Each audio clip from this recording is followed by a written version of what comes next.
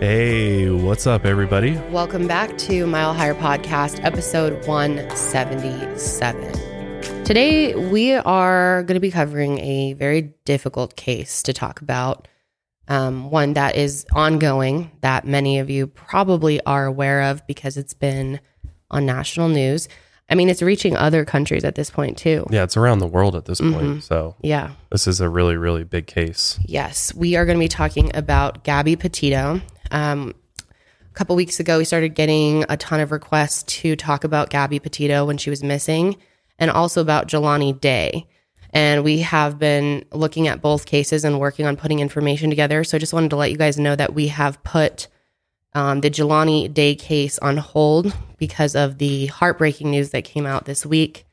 They found his body, and we're still waiting for a lot of information to come out in order to put that, together. Yeah, and we are going to do an episode on it. We're just giving it a little bit of time to get some more information so that we can really do a full deep dive on the case. Yes. I mean, I don't want to jump and make... You don't want to go too early because, I mean, a lot of these investigations move quickly, especially, when there's big news like that where you're, recovering a body and things like that. So, I mean, everything took a different turn, and there's been a major lack of media coverage, information available, and press conferences.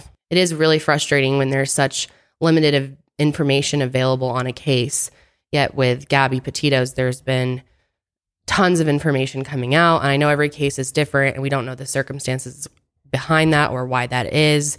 But we have been able to pull together a lot more information on Gabby's case. So we decided we would go ahead and kind of follow up to the video that I put out on my YouTube channel this week.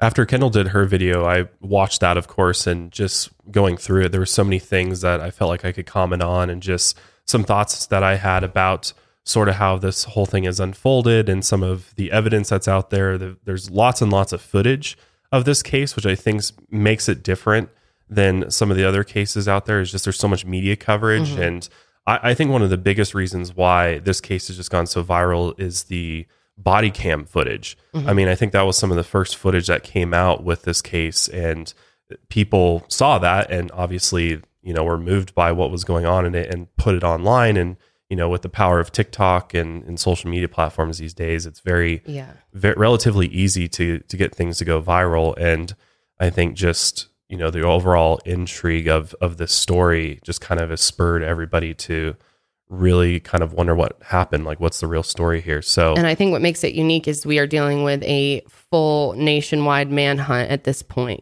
right? And that doesn't happen very often, especially in these cases, going from a missing person to now there's this guy on the run. And I think that's kind of just captured everybody's interest. Like, and especially what's the mystery? Where is he? And, the FBI has called out for as much attention and awareness. And I was going to say, having the FBI on this case and really leading the investigation really has just brought so much more attention to it. I mean, the FBI doesn't get involved in, every missing persons case out there. So the fact that they're involved with this one because it's crossing multiple states and, there's a lot of other factors in play. But we also wanted to do this episode to kind of clear up some of the rumors that have been going on and give people the facts here, and I think that's really important as well with how viral everything has gone, because the amount of misinformation and fake things, fake accounts that have been made, that have been spread, it's constant. Just the other day, there was another fake call to the police saying that Brian was at the house, and there was gunshots. Yeah, there was I was just about to say. Yep, gunshots at the house. It was all fake, but the police had to waste their time coming out to the house and looking, and there's been several instances like that of just absolute bullshit videos from Brian's phone, posts from Brian's Facebooks. And we just want to stick to the facts here, clear up as much as we can. And of course, by the time this episode goes live, it takes us a couple days to edit and get it all ready to go for you guys. There might be some more information, but we will leave that, in a pinned comment or insert a little update at the end if there's anything major. So I just want to make that clear. We are recording on September 26th, and this is going live, I believe, the 29th. Yes. Yep. Yes. Okay. So with that being said, you ready to get into this? Yeah, before we do though, I just wanted to put it out there right. that I probably sound a little congested. I think Kendall sounds a little congested too. Last week we tried to take some time off and go to Seattle, see my parents, and just try to enjoy a little bit of relaxation, and literally got off the plane and was super sick, just snot running out of the nose and just got a fever and everything. And I got COVID tested. I'm vaccinated and both tests were negative. So it wasn't COVID. It was just a really, really nasty sinus infection, I believe. And then you pass it to me.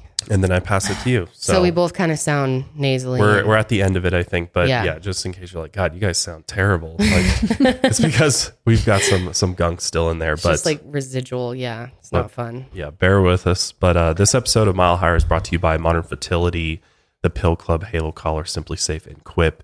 And one of the things we wanted to mention right here at the beginning is that we are going to be making a $5,000 donation to the Gabby Petito Foundation, which is almost set up if it's not already set up by now. I know there's a link, there's a website already stood up for the Gabby Petito Foundation, but we're going to go ahead and donate $5,000 from the revenue from this episode to that foundation. Yeah, her father tweeted about it yesterday. Here's what he said. The Gabby Petito Foundation, no one should have to find their child on their own. We are creating this foundation to give resources and guidance to bringing their children home. To other children, I'm sure he meant. We are looking to help people in similar situations as Gabby. GabbyPetitoFoundation.org if you would like to make a donation. We will be making the $5,000 donation from today's episode. And I also have, if you would like to go over and watch my video, if you haven't seen it, we have that monetized with extra ads. And so far, we've raised over $10,000 that we will be donating as well. Yeah, that's awesome. I think it's always, in such tragic times to, where a family tries to take that experience and try to help other people. Mm-hmm. When they're going through so much grief, and just, I can't even imagine the emotions they're feeling to also be thinking about helping others and putting up a foundation as quickly as they're doing it is just really, really cool to see. And props to the Petito family for doing that. I think it's really so inspirational. It really is, to be in one of the worst time of your whole life, most likely. And, be in absolute despair, still trying to get justice, knowing that Brian's out there dealing with the public speculation, the public spotlight, and they still are thinking of others and wanting to help other people in her honor. That's just it's moving. So brave. Oh, it makes me emotional talking about it, because I just can't imagine what they're going through, like you said, and still wanting to help others in this horrible time. It's just so wonderful. And I'm sure Gabby would be so thankful and so proud of her family for turning such a tragic and heartbreaking thing into something to help others. I think she would too. Give others hope. I think she would too. And it really embodies who she was. It sounds like, just from the multitude of friends and family interviews, she seemed like she had such a lust for life, that she was genuine and had a pure heart. And just seeing her family speak about her today, watched her memorial, was absolutely devastating. I just can't imagine how they're even functioning, eating, sleeping, doing anything. How do you move on? Yeah. It's so, so, so sad. I think for any parent, it's the worst case scenario for your child to leave the earth before you do. Yeah. And it's something, I was going to say it's something completely unnatural to just the human psyche, and especially in this way. And, thinking about the potential last moments that she, was on this earth has got to be extremely difficult to process. And then to just know that the person who allegedly, murdered your child is just out there on the run. And not only that, his parents are not involved at all and are seemingly protecting him, which, we don't know that for sure, but it seems just from the fact that they literally have released one statement about this whole thing that was like, rest in peace, may Gabby rest in peace. Regarding Gabby, right. It's one statement. So it's just, I think one of the reasons why this has gone so viral too is it's very relatable for people. And I think a lot of people can, and especially the younger generation, if you think this went viral on TikTok. Well, I mean, if you look at demographics of TikTok, it's going to be much younger than, you know, a lot of other forms of media. Yeah. So it would make sense. I mean, Gabby looks, I mean, she's a young girl. And so I think a lot of people just really resonate with her and just the whole situation. And I mean, yeah. And I think another reason why it did go viral, as we keep saying, is partly because Gabby did have a following. She had, you know, a couple 100,000 followers, I believe, just under 200,000 followers before she went missing. So, you know, people were aware of her, and she had people to kind of spread initially what was going on. But yeah, terribly sad story. And let's just hope we find Brian alive and we can get the answers that this family deserves and justice for Gabby Petito.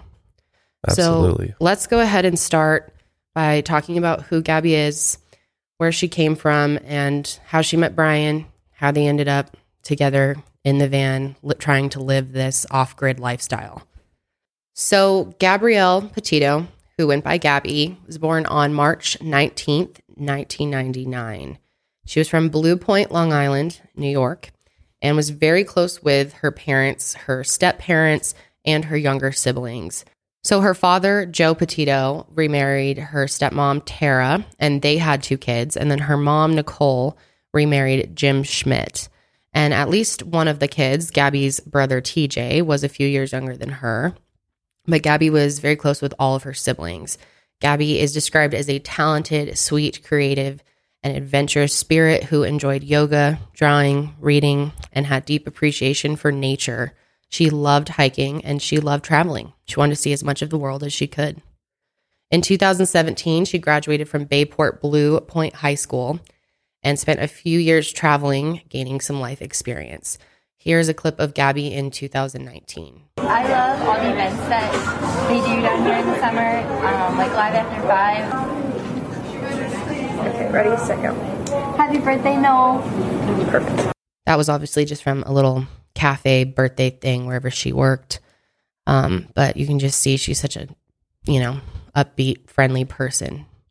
In 2019, March, she started dating Brian Laundrie, who was a friend from high school. Their first date was sushi on the beach, and the two of them apparently hit it off right away. So Brian was born on November 18th, 1997. His parents are Chris and Roberta Laundrie. He has an older sister named Cassie, who was born in 1989. Brian's known to be a nature enthusiast, loves to travel, a minimalist, even is known as a barefoot hiker, and an environmentalist. So wait, barefoot hiker. I didn't really know that was a thing. Mm-hmm.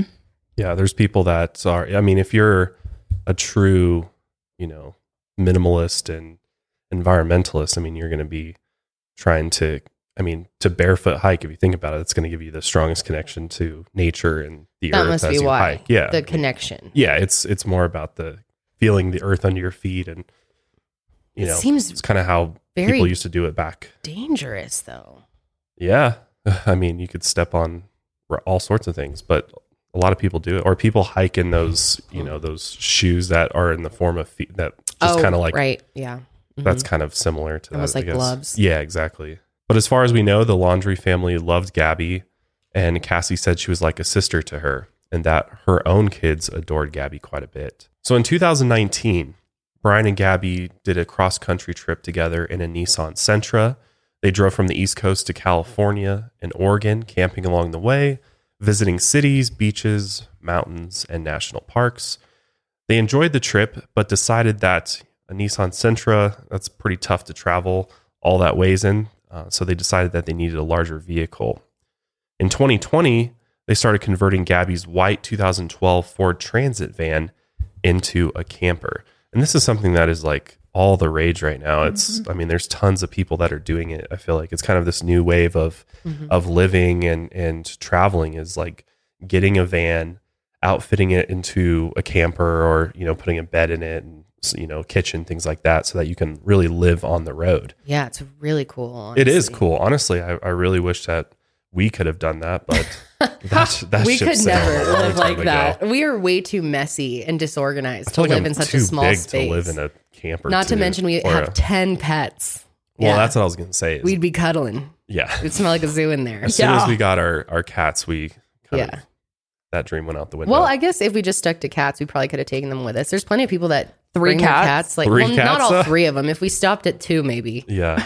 We just have no self-control. But because I mean, the whole purpose of this is like you downsize your whole life to live very minimally. You know, it is really cool, and you know, obviously there are many channels out there who are much further into this than Gabby or had more funds than them to invest in a bigger. I mean, I've seen a lot bigger trailers that look like, oh, I could sleep in one of those at least a few nights. But even this one, their van gives me claustrophobia. It's basically small enough to fit their bed in the back, and they kind of made like shelving on the top and put some plants. Like, she definitely made it cute and really made an effort to make this a nice space for them. And I think though, it's still really small. They tent camped a lot. I mean, a lot of people tent camp when they do this, even though they have a van, or I watch a couple YouTubers that have Jeeps or trucks and they have tents that they pop up at these spaces rather than living in like a hard shell van or camper. They sleep in a tent. Well, I know a lot of the time Brian said that he was sleeping in a hammock. Like, he would just put it up in the tree. So maybe some nights they would get kind of some space and she could take the full bed and he would sleep in the hammock. I think a lot of people also park somewhere at some park or whatever, and then they do a huge hike. And then once they get to the summit, they spend the night there, and then they hike back slowly the next day back to their van. Yeah, that would make sense too. Yeah, it's a cool lifestyle, and it really was Gabby's dream. She wanted to document their travels on Instagram. She had dreams of starting a blog, possibly a YouTube channel, all under Nomadic Static. But she posted most of her travels on Instagram through her personal Instagram, which is Gabs Petito. If you want to go see it, her page is just stunning. She got to see a lot of beautiful places, which does make me feel a little sense of peace knowing that that was so important to her to travel, and she did get to see a lot of beautiful places in this earth before she was taken from it. So Gabby's first post to her Instagram with Brian was in March of 2020. This was a few days before she turned 21, and the caption says, "A whole year's worth of adventures and stories down. Cheers," little cheersing emoji, "and a lifetime to go." Then on July 2nd, 2020, Gabby announced on Instagram that they were engaged. And she said, "Every day is such a dream with you." The families all got together to celebrate. They were all really happy for Brian and Gabby. Chris and Roberta welcomed Gabby into their family, so much so that Brian and Gabby moved in with them. They all lived together at their home in Northport, Florida. This was really fun for Gabby. She was able to explore a bunch of interesting areas in Florida, a bunch of beaches, because she had, spent a lot of time in New York growing up. So during all this time, they're continuing to work on their van and traveling when they can for short trips. But they wanted to plan a big second cross-country trip in 2021. Gabby decided to quit her job as a nutritionist. That was reported by several sources that that's what she was doing. We're not sure if she was a full certified nutritionist or if she was kind of working up to that, but they left all of that behind and downsized and prepared to live sustainably on the road. And Gabby really embraced Brian's minimalist lifestyle. She started to work on their website, nomadicstatic.com, and planned to turn their van life adventures into a blog. In March 2021, the couple celebrated Gabby's 22nd birthday in Georgia, where they hiked the Appalachian Trail. Now, this is an interesting point that we'll come back to later on because there's been a lot of speculation about Brian's whereabouts, and one of the places that seems like could potentially be where Brian's hiding out, according to a friend that's put a tip in pretty much that he could be hiding out in the Appalachian Mountains. But we'll talk about that more later. In June 2021, Gabby's dad and stepmom, Joe and Tara, relocated to Vero Beach, Florida. And they did this because they wanted to be closer to Gabby, and Vero Beach is just a few hours from Northport. On June 17, 2021, Gabby and Brian were up in New York for her brother's high school graduation. And then afterwards, on July 2nd, this is when the second cross-country trip officially began. The plan was to go on a 4-month trip, visiting multiple national parks, all through Colorado, Utah, and Wyoming, ending at a family friend's place in Portland around Halloween. Gabby promised to stay in touch with her parents and post regularly on Instagram. And at the point in this journey, we don't really know exactly how many followers she had, but she was growing a following. On July 4th, Gabby made her first post from this trip. The location was tagged Monument Rocks Natural Landmark in Gove County, Kansas. Also on July 4th, Brian posted tagging the same location from his Instagram account at Bizarre Design. And then on July 8th, Gabby posted tagging Colorado Springs, actually. And then July 10th and 11th, they posted down in the Colorado's great Sand Dunes National Park and Preserve, which we've been to. Really, really cool spot. Yeah. So I would see why they'd want to go see that. Definitely worth checking out if you've never seen the Great Sand Dunes. It's really a kind of bizarre. I mean, you don't really think of giant dunes of sand for Colorado, but here they are just sitting at the bottom of the mountains, which is pretty cool. And it looks like they went on a beautiful day. Looks gorgeous. I'm so glad she got to do this. The pictures are amazing. Yeah, and they went sandboarding, which is really cool. You can sandboard down the dunes. So they were there together on July 10th and 11th. The post on Gabby's Instagram from July 11th was captioned that it was their last day in Colorado and that they were going to be heading to Utah. Then on July 16th and 18th, Gabby posted tagging Utah's Zion National Park, and it included pictures of their campsite. Another really, really beautiful place that we haven't visited yet. I know. I would love to see Utah. So July 16th, 17th, and 18th, Brian also posted and tagged Zion as well. July 21st and July 22nd, Gabby posted again and tagged Utah's Bryce Canyon National Park. On the July 22nd post, she said that it had rained every night that they had spent in the national parks. July 23rd and 24th, Brian posted again, also tagging Bryce Canyon National Park. And I know we're just going through a lot of dates here, but it's important that you understand the timeline as best as we can from their social media posts, because it really kind of paints a picture of how everything was going in their lives. So July 26th, Gabby posted tagging Mystic Hot Springs in Monroe, Utah. July 29th, Brian posted tagging Canyonlands National Park in Utah. July 30th and 31st, Gabby posted also tagging Canyonlands National Park. And then Gabby didn't post again for 12 days. That could have been spotty reception, of course. You know, there's not great service in the national parks. Very remote areas with little service. But she did promise her family that she would do her best to post as often as she could to keep everyone, family and friends, up to date on where they were. So August 12th, Gabby finally posted again, tagging Arches National Park in Grand County, Utah. She said that they had hiked a usually busy trail to the Delicate Arch early that morning, but they didn't see many people. Then on August 19th, Gabby posted her first video to YouTube. Gabby started the channel Nomadic Static back in 2013, but as far as we know, nothing was posted to it unless it was removed. But this was the first and only video that had been posted, and it was kind of a compilation of all of her travels with Brian up until this point. Hello, and good morning. It is really nice and sunny today. Brian's stretching, doing some morning yoga. We are right outside Capitol Reef right now in a free dispersed camp spot. And we've been lucky so far at all the places we've stayed, but I'd say this is one of the best so far. Since we left New York, I've only set up my hammock once. Then on August 19th, Gabby posts again, but what was different than all of her previous posts is she had no location tagged, which is something Gabby always did, you know, letting her followers know where they were. This time it was a picture of the inside of the van and also a picture from above the van. I'm guessing they just took that with a drone. And the caption tagged Brian's account. And it talked about a man in the park who didn't throw away his, quote, processed pre-packaged plastic conglomerate of lunch garbage. Brian was very outspoken against waste and plastic water bottles.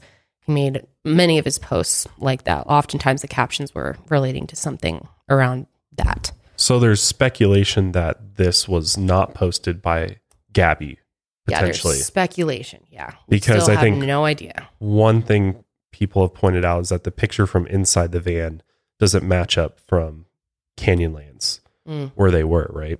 Mm-hmm. I mean, if you look at the landscape out the back of the van, this looks like prairie. This almost looks like Colorado or something like that. And then the aerial pic of the van seems like it's on the beach. I mean, it's just like sand. Yeah, it's certainly like an older picture. I mean, of course, anyone can post old photos to Instagram. A lot of people delay their photo posting and post a week later, or weeks later from something else. But yeah, it's peculiar for sure. Especially when you go to her Instagram and you kind of look at her flow of pictures and, you know, people kind of have sort of their theme to it. And this picture just seems completely out of place. Yeah. Compared to the previous 5 or 6 pictures where it's pictures of her in the current location she's in. And the fact that it wasn't geotagged is definitely a big red flag. Yeah. Because she did that in order to update her friends and family where she was. But yeah, and I believe it helps other people who are interested in those areas get served your content. Yeah. Or people who are in van life or whatever else, you know. Exactly. So then August 21st, Gabby's dad, Jim, talked to her in a FaceTime call. And he ended up sending her an Uber Eats order of pizza to Gabby and Brian, who were staying in a hotel in Salt Lake City. And they couldn't order it themselves because there was a power outage and they had no Wi-Fi. So, you know, that makes it kind of difficult. Obviously, she was alive at the point that photo was posted on August 19th. But did he control her phone? Did he post for her? That's a possibility. But yeah, that's completely speculative. We have no idea. It really could have been Gabby posting those pictures. So then August 24th, they were still in Salt Lake City at the hotel near the airport. And this was confirmed by hotel staff. Gabby had a FaceTime call with her mom. She talked to her mom 3 times per week normally. And Gabby said that they were leaving Utah and heading to Grand Teton National Park in Wyoming. And after that, they planned to head over to Yellowstone National Park. August 25th, Gabby's last Instagram post has no location tagged. It was a series of photos of Gabby in front of a monarch butterfly mural that actually is in Ogden, Utah. It's now become a huge kind of place for people to pay their respect. There's a ton of flowers there and people praying for Gabby and her family. But she was holding a small crocheted pumpkin in the photo, and the caption said, "Happy Halloween." But again, this was not tagged. But the last photo in this series of photos doesn't really fit the series. It's a very blurry image of Gabby holding up her phone. Also, on August 25th, Gabby's mom, Nicole, talked to Gabby on the phone, and Gabby said that they were near Grand Teton National Park. Nicole also got a text from Gabby. Then on August 27th, Nicole received another text from Gabby and also assumed that it was sent from the Tetons. Then August 30th, there was a final text to Nicole from Gabby that said no service in Yosemite. And we will also go over a few more bits of her final text messages later in this episode. This is interesting to me, this last series of photos. I'm just looking through it, and it's interesting how they were posting pictures of, you know, being in these remote locations, and then randomly they have a picture of her seemingly back in civilization, but also Happy Halloween, and this was posted in August. Yeah, that's pretty early, but it's also kind of a thing. Is it? That as soon as fall hits, you say Happy Halloween? Yeah, it is. It's a total thing, especially with girls and people really into Halloween. So you don't think there's any possibility this is just kind of a photo dump from somebody else to create the illusion that she's... Oh, I think it's totally possible. I'm just saying it is possible it was posted by her. And then to leave a blurry people do post photo. Halloween, like say Happy Halloween as early as August. A lot of people start their Halloween celebrations in like the beginning of August. Okay. I'm serious. All right. I know some of our homies out there people are, know what I'm talking about. Who already has their Halloween decorations out? I bet a lot of you do.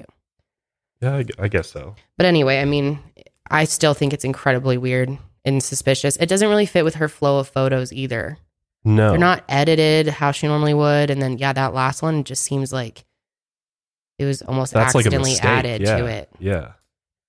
Why would you post a blurry photo? Which is easy to do on Instagram, accidentally add another one to while you're selecting. I do that all the time. But you don't think Gabby would go back after the fact and fix that? Like, clearly she cares about her Instagram. So why would you leave that in there?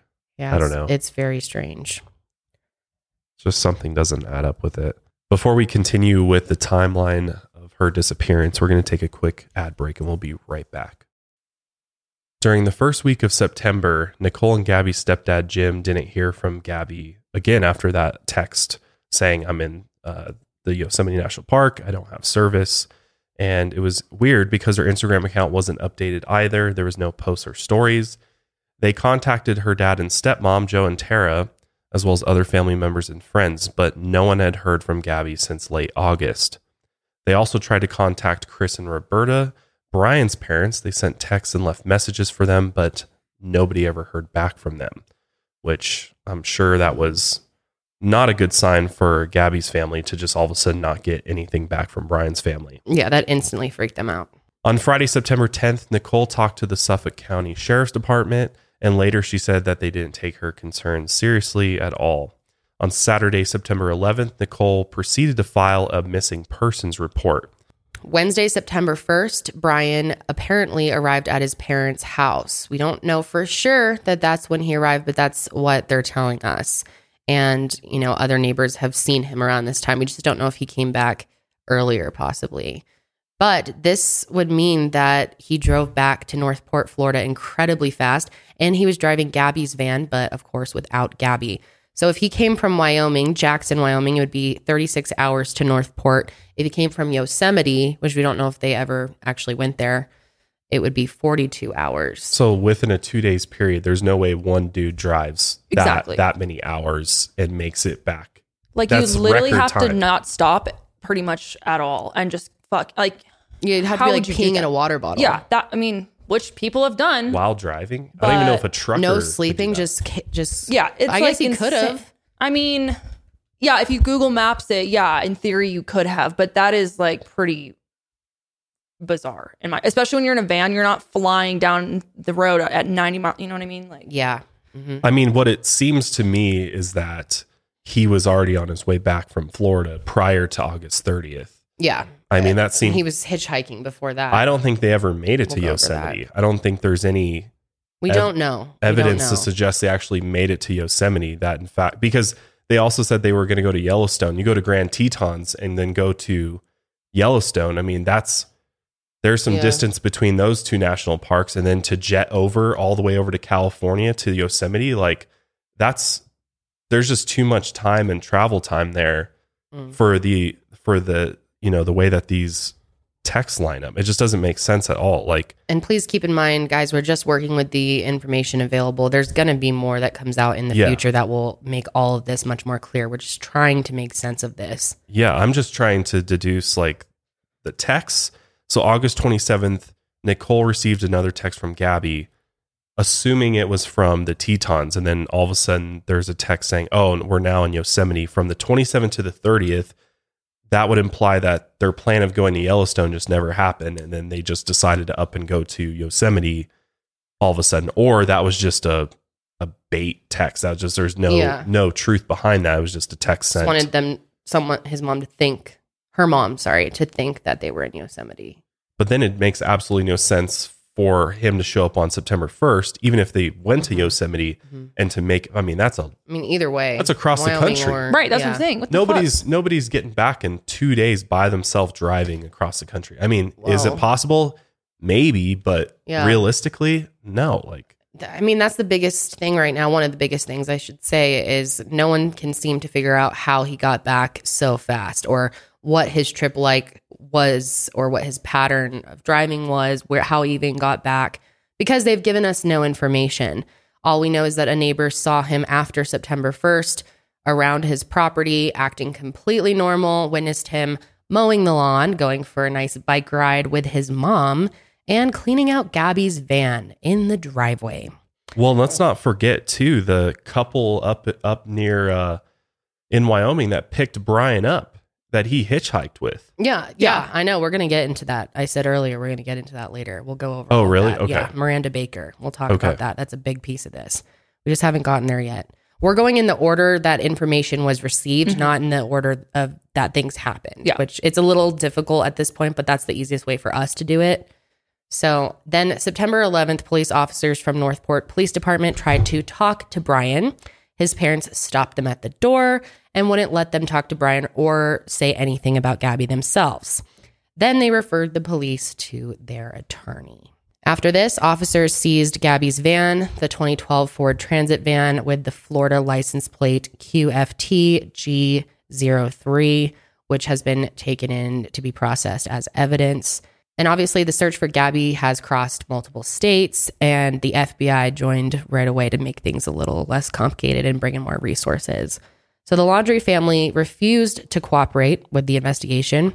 Still to this day, they are refusing to cooperate at this time that we are recording.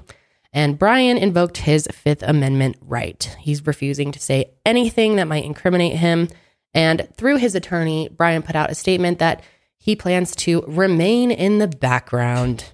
How convenient. The only person that seems to have a conscience in this family is his sister, Cassie, who actually did talk to the media and spoke about how concerned she is about Gabby. And we will go ahead and play that clip now. Obviously, me and my family want Gabby to be found safe. She's like a sister, and my children love her. And all I want is for her to come home safe and sound, and this to be just a big misunderstanding. Gabby's family has also said that they believe that she cooperated with investigators too. So let's hope she's continuing to do that.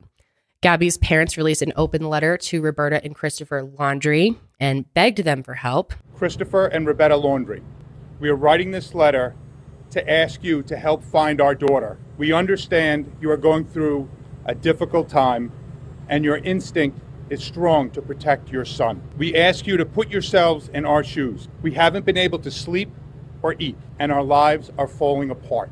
We believe you know the location of where Brian left Gabby. We beg you to tell us. As a parent, how could you let us go through this pain and not help us? Police officers have tried to talk to Brian multiple times with no luck when he was still there.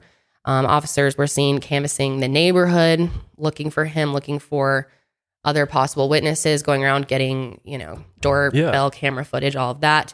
And throughout all of this, people were protesting outside of the Laundrie home. Because, what the hell? I know. Why, you supposedly love this person. Why are you not helping? Why aren't you coming forth and speaking out about what happened? You clearly returned without her. So where is she? Did she want to be left behind somewhere? Was, what's the situation there? And rather than give any information up, they're just completely silent.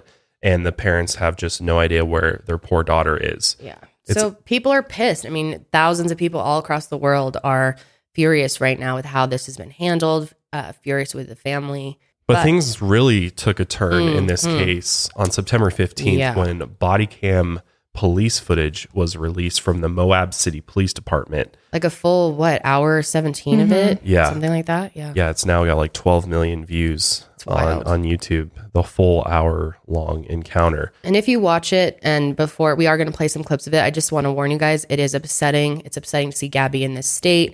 It could be very triggering, so just giving you that warning. So it seemed like this day, August 12th, 2021, was just not a good day for Brian and Gabby. It seems like they were fighting throughout the day because, in fact, the incident between them started outside the Moonflower Co-op in Moab, Utah, where Brian and Gabby were actually seen fighting and physically fighting, so much so that someone called 911 to report that a man was slapping a woman. So here's some of that audio. Hi, I'm calling. I'm right on the corner of Main Street by Moonflower, and we're driving by, and I'd like to report a domestic dispute.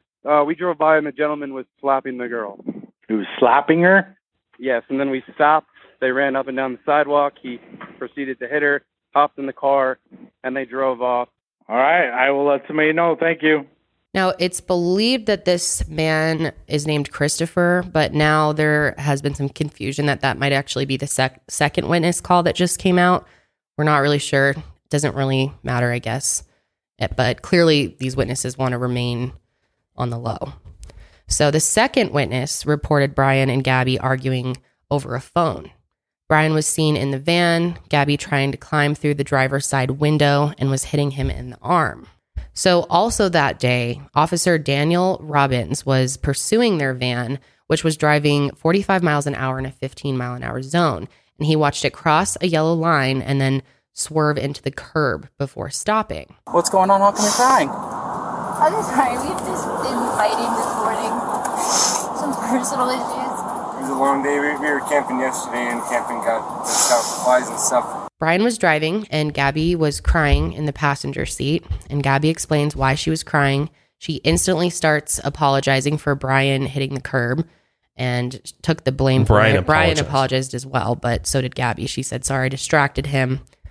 And the officer wrote in their report later that Gabby was crying uncontrollably the entire time. I'm sorry I hit the bump there. I was distracting him from driving. I'm sorry. Then Gabby and Brian were separated so that they could each tell their versions of events to the officers separately. Can I get you to step out of the vehicle for me, man? Yeah. Just hang tight right there. Do you mind if I take your keys and just put them on your hood? You got it, buddy. I'm so sorry. Thank you. Oh, no, you're fine.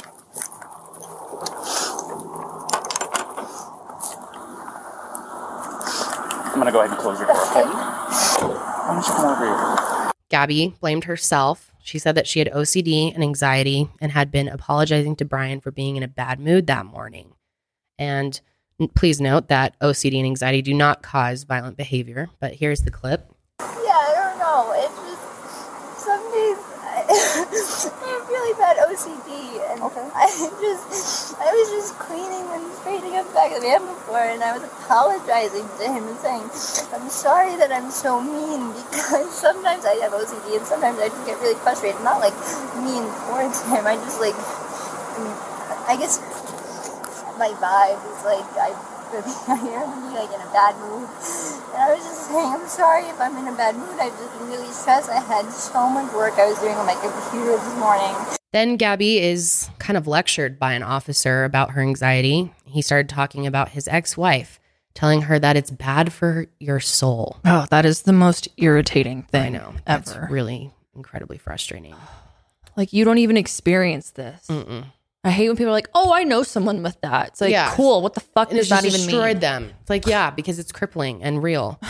But my ex-wife, she's my ex-wife, I'm just sharing, I know it's a little personal, but to help you understand, we would feed off each other's anxiety and spiral. You know what I mean? And it doesn't matter how much I loved her. It may be bad for your soul. So she said that she was going through a lot of stress. She was trying to build her website and that Brian didn't think she could do it, which, you know, is obviously incredibly discouraging when your partner doesn't believe you can start your business or doesn't believe in you or your dreams. And I just quit my job to travel across the country, and I'm trying to start a blog. I just have a blog and stuff. So I've been building my website, so I've just been really stressed, and he doesn't really believe that I could do any of it. So that's kind of been like I don't know, he's like down there. I don't know, we've just been fighting all morning, and he wouldn't let me in the car before. And then Why wouldn't he let you in the car? Because of your OCD? He told me I needed to calm down. Yeah. But I'm perfectly calm. I'm calm all the time. And he really stresses me out. And this is a rough morning. Then Brian, later on when they were talking to him, he said that Gabby was trying to start her own little website blog. So belittling her. Yeah, totally belittling. I mean, it seems very clear that Brian was not on board with sort of the vision that Gabby had for their life and kind of what their career was going to be. It seems like Brian really wanted to just keep a low profile, didn't want to really be a part of the whole social scene. Yeah. Online per se. But it's interesting because the interaction with police and Brian is very different from the interaction that they have with Gabby, which it's pretty much police protocol for any sort of domestic incident to separate the two partners and, you know, talk to them separately. Cause then, you know, the idea is to sort of hear both of them out, get the story, and then try to paint, you know, try to take both of their testimonies and try to figure out exactly what happened, which is a very, very tough job to do. And in this case, Brian, I mean, he had a totally different demeanor than Gabby. He was smiling, laughing, and actually joking around with the officers, just very nonchalant, like just being very apologetic and insisted he wasn't angry with Gabby. He was like, oh, you know, we're just camping and you know how it is. It's, you know, it's hard. And he just really downplayed his part in the fight. And he said he tried to put distance between him and Gabby, and she got really loud. She just gets worked up sometimes, and I try and really distance myself from her. So, like, I locked the car and I walked away from her. What happened this morning is that she's trying to start up like her own little website blog and everything. So I give her time. And we really had a nice morning, if anything, but she just got worked up because we were trying to get going and get our day going. At one point, Officer Robbins confirmed that he had pushed her to create some distance, obviously, and that's a quote. So he's basically saying Gabby's attacking him. And in order to try to calm the situation down and everything, he lightly pushed her in order to, create some space. But again, keep in mind that both witness calls said that he was the one attacking her and slapping her. I didn't get overtly physical. I was just trying to keep her away and not get hit. And then I got really loud, and that's probably drew everyone's attention where I was going, back up, get away, just give me a... Okay, so you said you pushed her to create some distance, obviously, right? So apparently there was a recent update from Fox News that reported that officers were told that Brian was the aggressor in the August 12th incident. So dispatch clearly told the officers that he was hitting a female, a male was hitting a female. And so they knew that going into this. And they were still, like you were saying, treating him like they were like joking with him and kind of like almost like broing it up in a way. Like, yeah man, I get you. And like, crazy girl. They said, our crazy wives can be crazy. Right, exactly. Meanwhile, they, according to Fox News, they knew that a male was hitting a female. RP states a male hit a female domestic. He got into a white Ford Transit van, has a black ladder on the back, Florida plate. Holy shit. Wow, that really changes my perspective on all of this. And I'm unless looking that right wasn't now, conveyed well enough to them. I mean, what? It looks like Fox 13 published that clip on September 24th, so 2 days ago from when we're recording this. Wow. That is unreal. Oh my God. Wow. So they literally just got schmoozed by Brian, pretty much. Like Brian, which says a lot about him. And I've already seen, psychiatrists and stuff breaking down his behavior, and they're like, there's signs of narcissism there. I mean, he's very manipulative. Like he was able to basically fool them. Yeah. I mean, there's no other word for it. The fact that they didn't even check her for injuries is kind of crazy, considering that if they did indeed know that he was involved in a domestic earlier that day with physical contact, I mean, you would think they'd absolutely be looking at her. And I mean, there's even a picture of her in the back of the patrol vehicle where there's clearly a mark there. I mean, it looks like light bruising on her arm, where maybe he grabbed her arm or something like that. It's just crazy that they were like, oh, let's look at your arms. I can see, because he had some visible, like hard to miss marks on him, that they immediately went to that Gabby's the aggressor here versus even checking her to see if he had done something to her, because they had previous reports that he had. And this is such classic narcissistic abuse. Like, are you fucking kidding me? She's in distress. She's taking the blame. Yeah. I mean, it's just like to take that story when it's, over and over and over again, people who are in abusive relationships will lie to protect their partner out of fear of retaliation or losing them. This is completely speculative, but it's possible, when they were driving and they hit that curb, that before they actually got pulled over and spoke with the officer, maybe Brian said to Gabby, you better not tell them anything. You better not. Yeah, he could have I'm straight going to up go to threatened jail her. and you'll be alone. Yeah. I mean, who knows what could have been said. So, yeah, I really wish more time was taken to really analyze her. And this is why it would be so nice if every police department had a team that is special, that trains in psychology and domestic violence, that can come out and analyze behavior, because it's their job. At the end of the day, the police are not trained to deal with mental health crisis. And it's a real shame that we don't have some type of team, like you said, that can be deployed along with police, so that police can do the job of what the police are trained to do.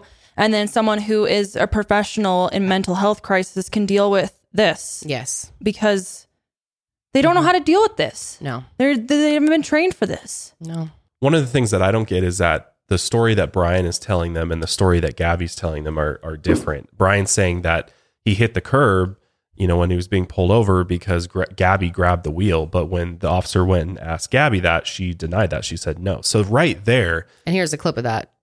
Quick question. You said you were hitting him in the arm. Did you grab the steering wheel? No, I didn't. You did not touch the steering wheel? I didn't touch the steering wheel, but only for like a second, because I just saw the lights come on, and it was more just like, you're an idiot. Like, But did you grab the steering wheel and swerve or anything like that? No. I didn't touch the steering wheel at all. So right there, that should have been the little signal they needed to, that something isn't right here. We need to investigate this further and take this a step further and really figure out if Brian is telling us the truth, because they're just kind of taking Brian's word for everything. Yeah. And my thoughts too are like, get a female officer here so that, you know, a female officer can look over Gabby more closely, and a National Park Service ranger shows up, which a National Park Service ranger versus a police officer, you know, there's obviously she's a law enforcement officer, but does she have that experience dealing with domestics in a national park area? Probably not as much as an officer would, but she right away noticed that Gabby was anxious. Her name is Melissa Something Holtz. was off with her, and that there was definite signs of a toxic relationship there. She even encouraged Gabby to rethink her relationship, which is like not super helpful in this situation where there's physical assault happening. I mean, it just seems like they kind of brushed it off because Brian seems so like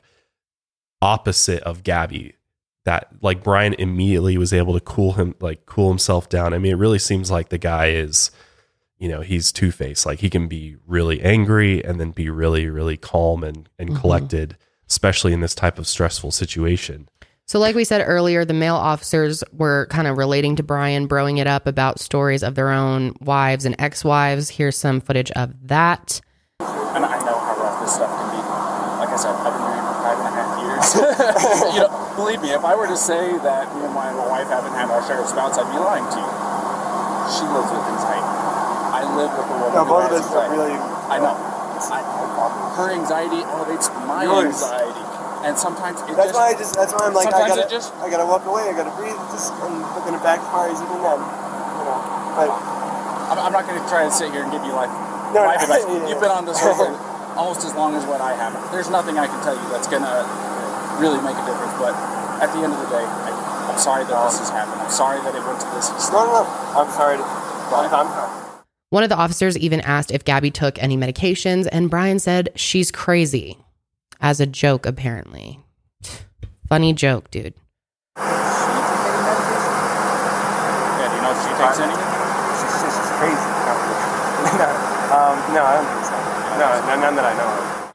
Well, I think he's also using the fact that she's having a clear mental breakdown and reaction to this, that he's like, oh, well, I can act totally cool. Like, I'm just chilling here. And that makes her look even, quote, crazier. Yeah, she's the one that's having the fucking breakdown. I'm just here trying to, you know, I'm just trying to have some distance so we can cool off and, you know, take a break. And she doesn't have to be so upset and crazy. And he's like, I don't want to press charges. Neither of us want to press charges. That's not what we want. We love each other. And they're both saying things like that. So let's go over Brian's version of events. So I kind of already talked about this a little bit, about the fact that, you know, they were just kind of stressed out, or Gabby was stressed out from the flies in the area from camping and Brian's dirty feet, you know, just a lot of like little things like that.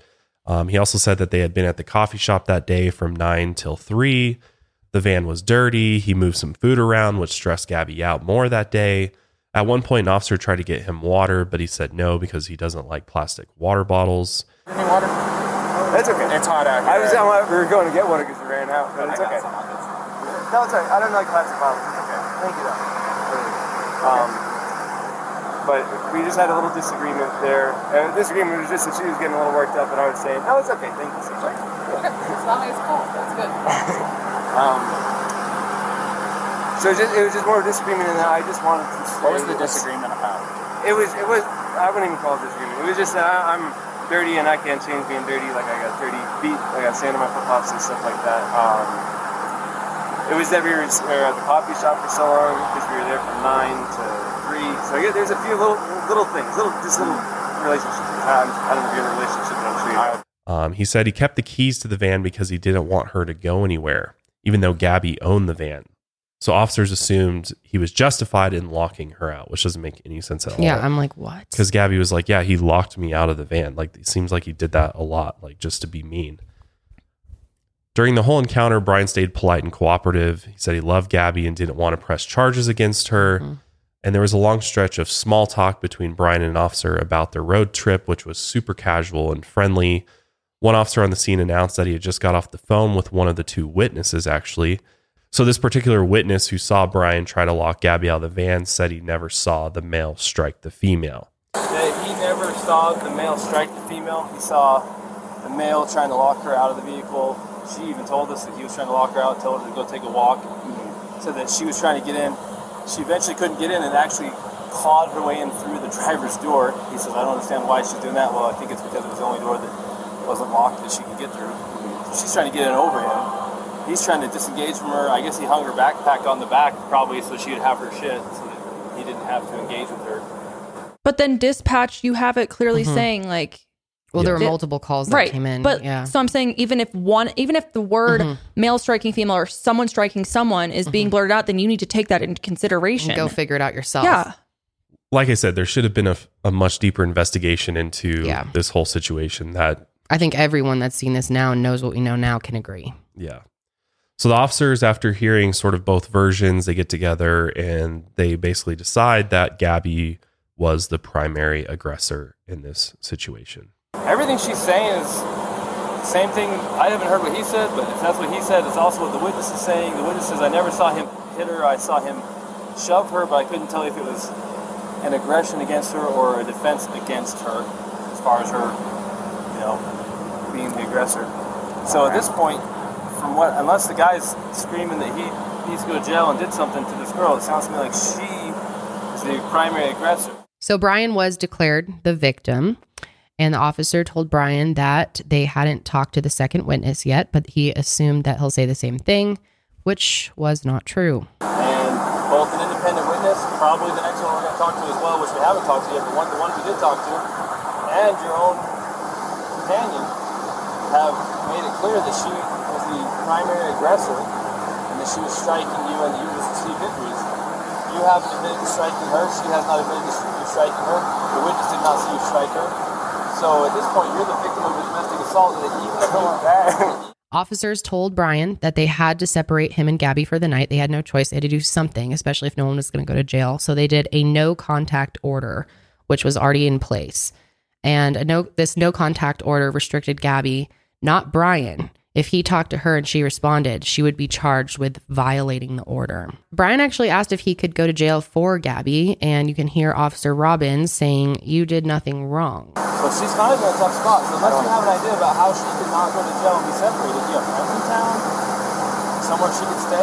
Tomorrow, if you want to, it's up to you. You can go to jail. You can't because we don't have a charge for you. Now tomorrow... Brian joked that he could take the officer's radio and then laughed that none of the officers acknowledged this joke or react at all. An officer suggested that Gabby go stay in a hotel and that Brian could keep the van, but after some discussion, they decided that Gabby would take the van and Brian would be put up for free in a hotel under a program for victims of domestic violence. You want me to? I'll call CK then. See if CK will take you for the night. I'll see if they'll take either one of them because then we can figure it out. This is the way we take me. Oh. Actually, CK will take him as a victim of domestic assault. CK will take him, and they will help you tomorrow. And you're like a block and a half away from the PK. Let's see if CK will take him because they didn't take a guy, but they got a hotel for a guy last time. Yeah, I'll do that. CK might get you a hotel. Now, what she does... I'm happy sleeping outside in a sleeping bag. No, I don't need a hotel. I think CK will get you a hotel. If he was going to do this, it required him to take pictures of his injuries to document them. Officer Robbins did ask if Gabby could take the hotel room, but since she was the aggressor, he was told no. Brian could waive the no contact order the next day at the police station, and Brian had told officers that he didn't have a phone. So if Gabby left in the van, he'd be stranded. And my big fear is, I don't have my phone. I don't have a phone, so she goes off without me. But, all right. I'm on my own. But later, Officer Robbins asked for his phone number, and Brian pulls out a phone. Now, maybe this phone didn't have data or Wi-Fi capabilities, and that's what he meant, but no one really questioned this. Now, at first, there was a lot of questioning over, why he was able to just bring this phone out. Was he lying to police about having a phone, or was this Gabby's phone? But there is footage now that Gabby had her cell phone on her lap when officers went to get her phone number. And she was talking to her mom at one point. Yeah. In the car. Yeah. Just whether or not, he was holding on to hers, but Clearly, they both had phones, and he just tried to lie to them, saying he didn't have one. Of course, he had a phone. He's on Instagram. Are you kidding me? Like, come on. Stupid. Yeah, because there was a lot of speculation online that they were sharing a phone, but this is not true. I don't know. Even if you're like this outdoorsy dude, whatever, it doesn't matter. But I just thought that was ridiculous how he's trying to lie about that. I know, seriously. Well, it tells you a lot about him. Right, that's what I'm saying. So Gabby told Officer Robbins to make sure that Brian has a phone charger, and an officer told her to make sure that she keeps her cell phone on. So, I've got him a hotel room tonight. So here in just a minute, I have to keep you guys separated. For right now, don't contact each other, don't wave at him, okay? Do you want me to say anything to him? Because I can do that for you. You want me to let him know that you love him and that you'll see him tomorrow and stuff like that? I can do that for you. Make sure he doesn't forget a phone charger. Definitely good. Oh, he's bad about that too? Yeah. Okay, I'll make sure that he has a phone charger, okay? And if I have anything else, please keep your cell phone on so I can call you if I have any questions, alrighty? And during all of this, Gabby was talking to her parents. An officer interrupted her call and firmly asked her if she was trying to harm Brian and why she was hitting him. And they said that how she answered this was incredibly important. Right. Very, very important question. How you answer this question is going to determine what happens next. But the only person who can answer this question is you. Think very hard before you answer the question. Do not quickly answer it. Think very hard. When you slapped him those times, were you attempting to cause him physical pain or physical impairment? Was that what you were attempting to do to him? No. What were you attempting to do? What was the reason behind the slapping and stuff? I was trying to get him to stop telling me something. Well, it doesn't sound to me like she attempted to injure him. It's your call. This is 100% your call.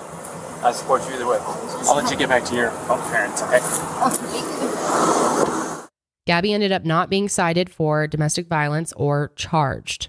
It's not clear if she still had an online court date, and Brian and her had to separate for the night. I've decided I am not going to cite you for domestic violence battery, okay? It was only going to be a Class B misdemeanor. However, the domestic violence portion of it enhances it. Makes life a major pain in the butt, especially at you're 22, right? So I'm choosing not to cite you today. So you are not going to be charged with anything. Alright? But this is what I do have to do. I am separating between you tonight. Okay? I want you guys both to be tonight away from each other, relax, breathe, crying, because there's no reason to be crying now, okay? This is... I understand that this can feel like it's a nightmare, but you're coming out as the golden flower on top of it, okay? So, you're going to be taking the van tonight, and you're going to go somewhere else. I am going to get him lined up for the hotel room tonight. I want you guys to stay away from each other, for both of you guys' sake.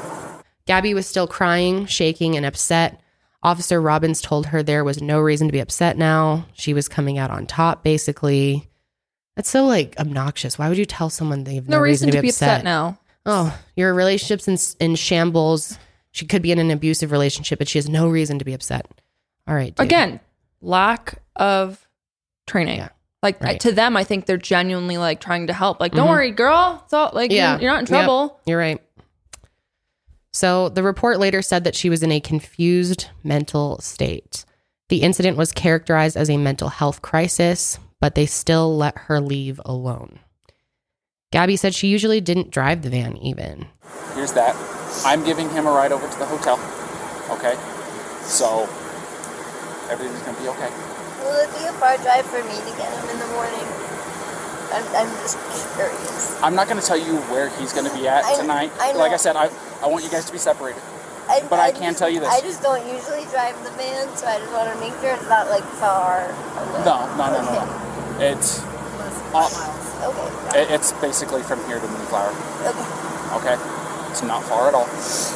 So, let's get you in the van. Let's get you on your way. Alrighty? But she was sent off to camp alone in the van overnight by herself, which is potentially dangerous in itself, of course. And still crying, sniffling, and clutching her belongings, she was led to the van and allowed to just drive away from the scene. Meanwhile, Brian was chatting it up with an officer who fist bumped him before he left. I could throw up. Me too. Officer Robbins ended up driving Brian to the hotel, and apparently they chatted and laughed during their drive. Officer Robbins walked him inside the hotel, shook his hand, and said it was nice to meet him, and Brian was still smiling widely. I really appreciate it. Thank you so much for everything. No problem. It's nice to meet you, Brian. Nice to meet you. Have a good one. Brian had a warm bed, a shower, a TV, while Gabby was left alone in the van, knowing that she had just been labeled as the aggressor in a situation where Brian had also been the aggressor. Because, I mean, you could say that both were aggressors in this situation. They both made physical contact with each other. But clearly, you could say that. You could. I'm saying you could say that. You know that. Yeah. Because they both made physical contact with each other. Clearly, Brian had marks there, but and of course, males and females can both be the aggressor. Absolutely. But it's just crazy that no regard was given to any of the incidents that happened earlier that day, where Brian had been seen by multiple witnesses slapping her, hitting her. So I don't know. It's just a complete breakdown of police investigating a domestic dispute, I feel like. On August 13th, this was Brian's last Instagram post, the day after this whole incident happened. It was 2 separate posts, each with a series of pictures. The first post was tagged from Arches National Park, talking about biodegradable packaging versus plastic water bottles. The second post was tagged in Moab with a long rant about the relation of human beings to the planet and other living things. I thought this one, the first one you mentioned, talking about biodegradable packaging, was so odd. He took 5 or 6 photos with a half of a cantaloupe. Like he's that proud of himself. It's like he set it up, stood in the background, tried to get all these artistic shots with the cantaloupe.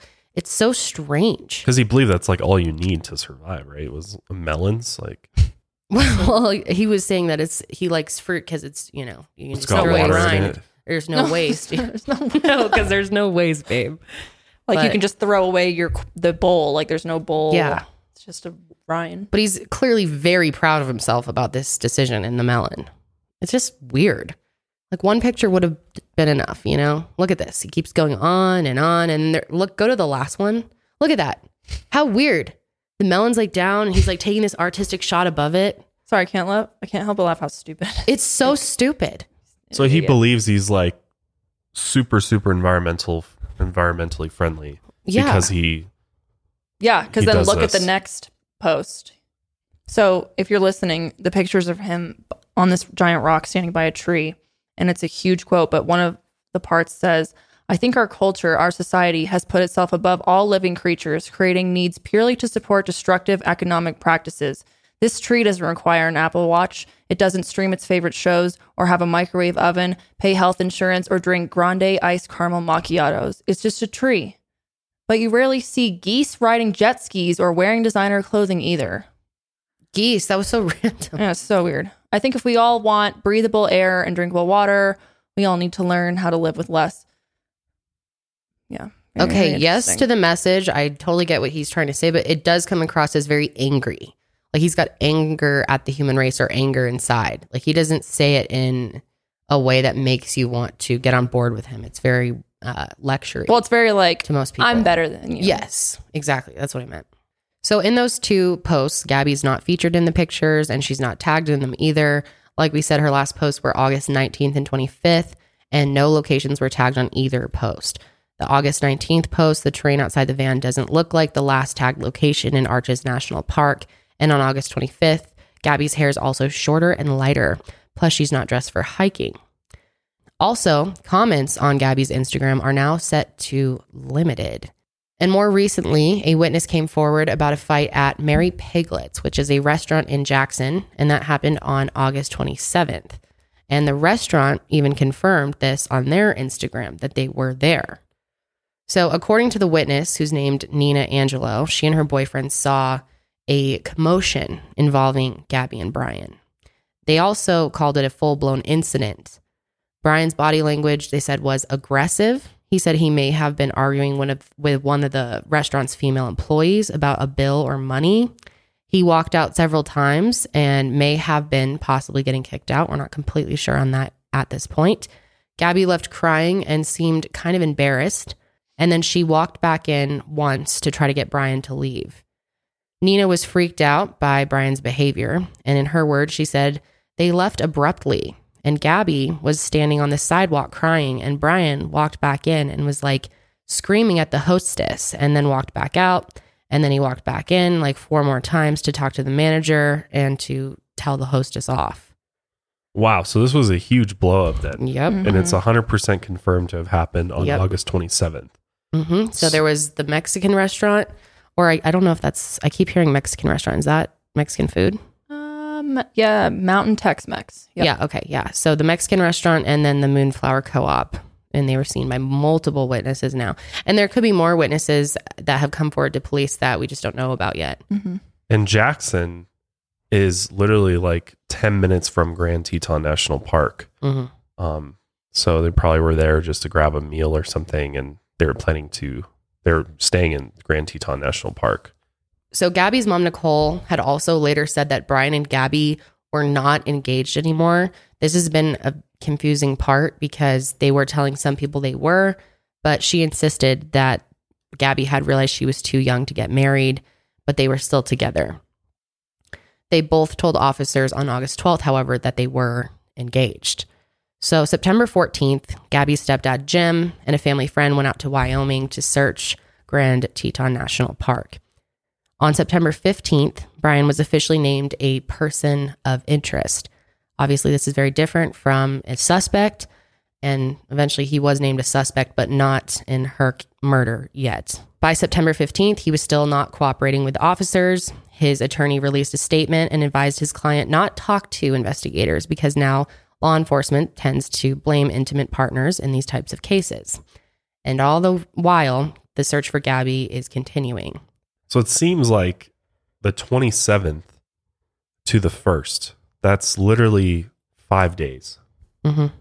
And she's virtually last seen alive on the 27th. So I'm just trying to think when, Brian actually would have left. So there's a potential that she may have, gone missing on the 27th and Brian left Jackson around that time to make it back to Florida. I mean, yeah, that is true. We just don't know at this point. Those days are completely unclear. Who would know other than Brian, right? Mm-hmm. And Gabby. And we can't find out from her, unfortunately. So the case really started to go viral on the internet via TikTok once the body cam footage was released because it was just so shocking. I mean, it's really upsetting to see. And in TikTok fashion, a ton of misinformation comes out. Mm-hmm. So much. It's been draining to be on there the last couple of days. I've just been clicking not interested on account after account because, there's definitely people out there that want to help spread awareness and are just reporting things that are true, but just the amount of speculation, or I heard this about the Laundrie family, or I heard this about Brian, or Brian went live on his Instagram account. Here's a video of it. I remember showing that to you on TikTok. What is this? Someone said he's live on his Instagram, over the water, and people just fake these accounts. It's unreal. And they also make comedy, trendy videos about it. How on TikTok, if you're on TikTok, falling there's songs down the rabbit hole of the Brian and there's Gabby. Songs that are super, viral, right? And you make little stupid TikToks, and people are doing that to this case, which is really something. Me going out as soon as I heard there was a reward for buying laundry, running out there to go get it myself. Mm-hmm. I don't understand how people don't understand why that's so wrong. Where is your conscience? What person has no sense enough to do that? Plus, there's so many psychics out there and people who are using spirit boxes to try to communicate with her spirit. Oh my gosh, I've seen some really disturbing clips. It's just sad. And all these different psychics are saying different things. And obviously, I am a person who believes that some people do have that sense, and they have those abilities. And of course, there have been cases where the FBI does work with psychics, but it's never done on a public platform for people's entertainment. They're brought in, they work with them. Seems like a attention grab. Oh, of course it is. Of to course be like, oh yeah, is. I can communicate with her spirit and get the real details. Imagine how Why aren't you working for the be. FBI? Why don't you have a career? Why are you on TikTok talking about this then? Like, it's just like, you're not helping at all. Of course, none of these people are donating anything. They're just, it's like just so sad. I feel like when it's so new at this point, like you really shouldn't be doing that unless the family's like asking for that. Right. Or like if they come out and they're like anyone who is a psychic or claims to be like, please come out, but they're not. I just feel like you need to not do anything that would make potentially the family feel more terrible than they already do. Yes. And I mean, saying psychic predictions, it's bad, but it's a whole nother level to be connecting with her spirit on a public platform and putting on TikTok clearly for entertainment. And let's just all hope that her family, that her poor siblings never fucking see that, because how scary.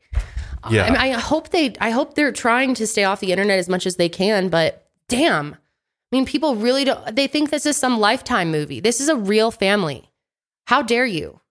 Well, it's really sad too, because I was trying to only imagine if I was in their shoes and people were posting stuff about my loved one. I feel like I would almost, there'd be an itch to still like go watch. Cause I'm like, well, what are they saying about them? Even though I know it could like be damaging. Yeah, possibly. It's just so sad to be put in that place of.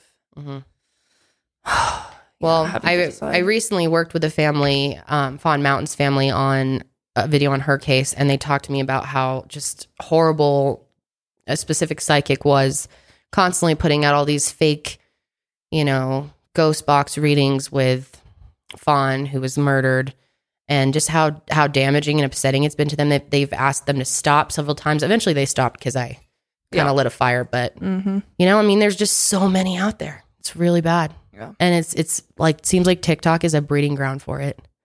Oh yeah. And it's not just this case. It's all things pretty much. Like, it drives me insane. I hate it. I do too. There was also a lot of speculation at one point, and there were several articles written about this as well. It's not just random people speculating, but there was a double homicide that happened right around the same time in the same area. Newlywed couple Kylan Schulte or Schultz. I'm not sure if it's Schulte or Schultz. I'm probably pretty just sure Schulte. I think it's Schulte. And Crystal Turner. It actually just gotten married, and they were camping, and they were found dead on August 18th in Grand County, Utah.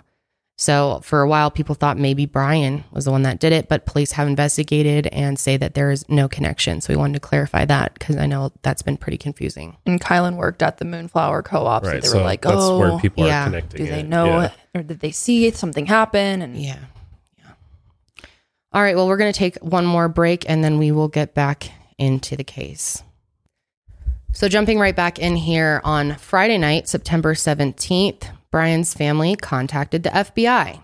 Agents went out to their home, and that's when they told them that Brian was missing. They had no mention of Gabby. However, they did have their attorney on the phone the whole time listening to the conversation. I'm sure he told them not to say anything about Gabby. So then Brian becomes a missing person, and he can't be referred to as anything else because there's no evidence that he has a connection to this crime at this point.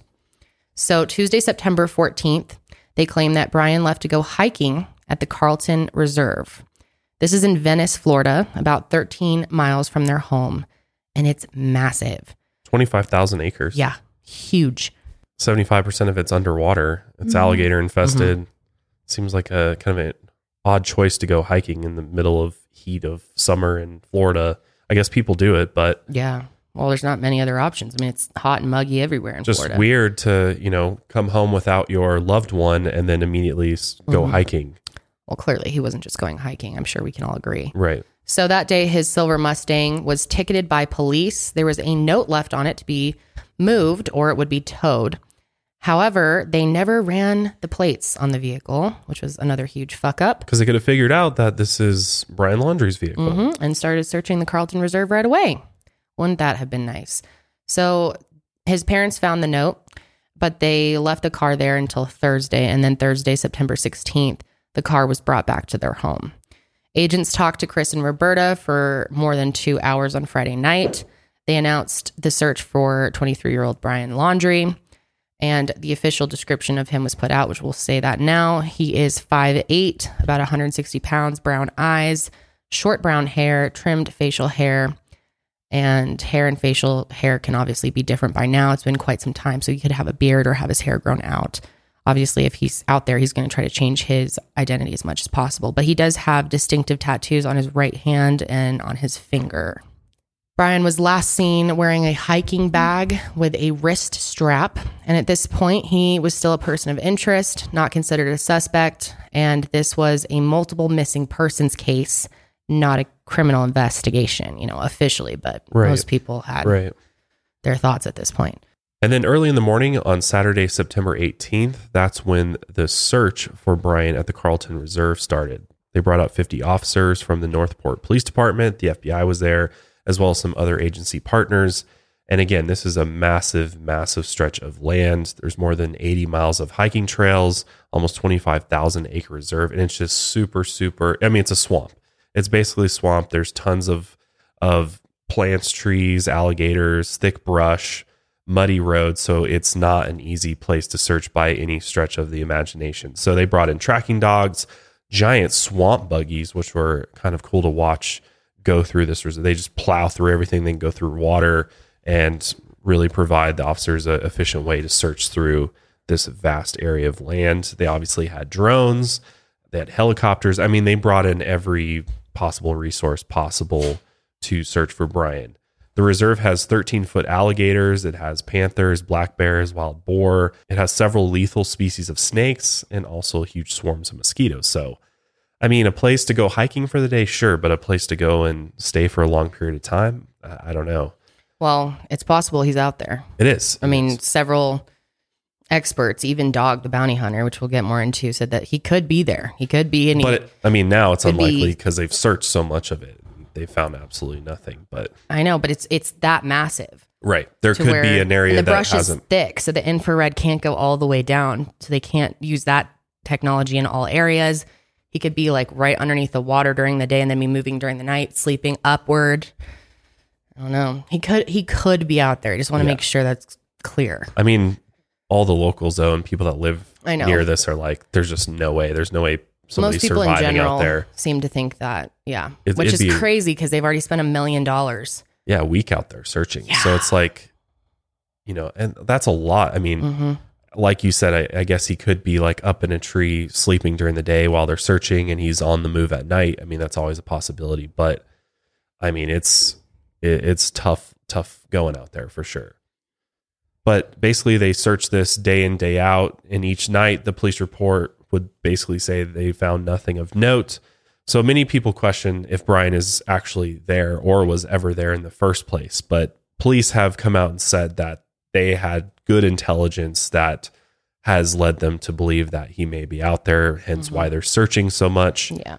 But the Carlton Reserve has had trail cameras set up since 2006. So maybe police have evidence from those cameras. It's just not being released from the public. Yeah. Maybe he's walked past one of them and that's their intelligence for why they're searching it so hard. But if, and this is speculative, but of course, if he did park his car outside the reserve, there's no reason why he couldn't have walked through there, dropped some things, made some footprints, given them plenty to look for and do to think that he's in there, and then had taken off even before his parents, told anyone. Right.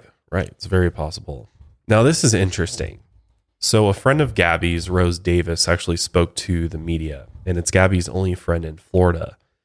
And she claims that, Brian is a survivalist who has lived in the Appalachians for about 3 months with no help. And we'll get into this even a little bit more here later on because now there's more and more people being involved in looking for him. And somebody very interesting believes that that might be in fact where Brian is in the Appalachian Mountains. But she also claimed that Brian was jealous and controlling with Gabby. He came off as sweet and caring, but he was a little off and a little weird. Brian didn't want Gabby to have friends and was worried she would leave him. Rose said that Gabby and her shared their locations with each other through an app, and Brian actually made Gabby delete it. Wow. Damn. That's that is so narcissistic abuse. Yes. Like, oh yes, my God. To it a is T. textbook. Yeah. So sad. Gabby also allegedly told Rose that Brian had episodes where he couldn't sleep and he heard voices. Damn. That's scary. Her friends from New York didn't like Brian and were bullying her about being with him. Gabby sometimes stayed at Rose's house to get a break from Brian even, and one argument stemmed from Brian stealing Gabby's ID to keep her from going out. Of course, like any relationship, there was arguments, and she'd come stay at my house when there was arguments just to like get away from it, and I didn't ask much questions because if she wanted to tell me, she could tell me, Well, we were supposed to go line dancing. It was ladies' night, and her drive is about 30 minutes to me, and halfway there, she realized her ID was missing, and so it caused a really big argument because Brian just didn't want her to go out, and it was a jealousy issue, and it caused a huge argument between them, and she came over and cried and just talked to me about what happened and told me all that she was comfortable telling me. Rose said that she last spoke to Gabby in early August and planned to meet her in Yellowstone in September. So the search continued through September 22nd. A team of 10 divers from the Sarasota County Sheriff's Office were requested for a dive operation in Carlton Reserve. The Sheriff's Underwater Recovery Force, or SURF, is made up of highly trained water specialists, and they're called to search for evidence of crimes in water.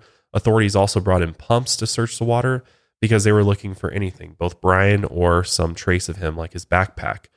On September 23rd, there was a media report about some witnesses that came forward, and it was actually neighbors of the Laundries, William and Charlene Guthrie. And during the first week of September, they noticed that the Laundrie family had a new camper attachment for their pickup truck. And they actually had packed up the camper and left. And Charlene said that they were gone for the weekend. According to media reports, the family left on September 11th after learning Gabby was reported missing. And these witnesses said that they have also talked to law enforcement about this information.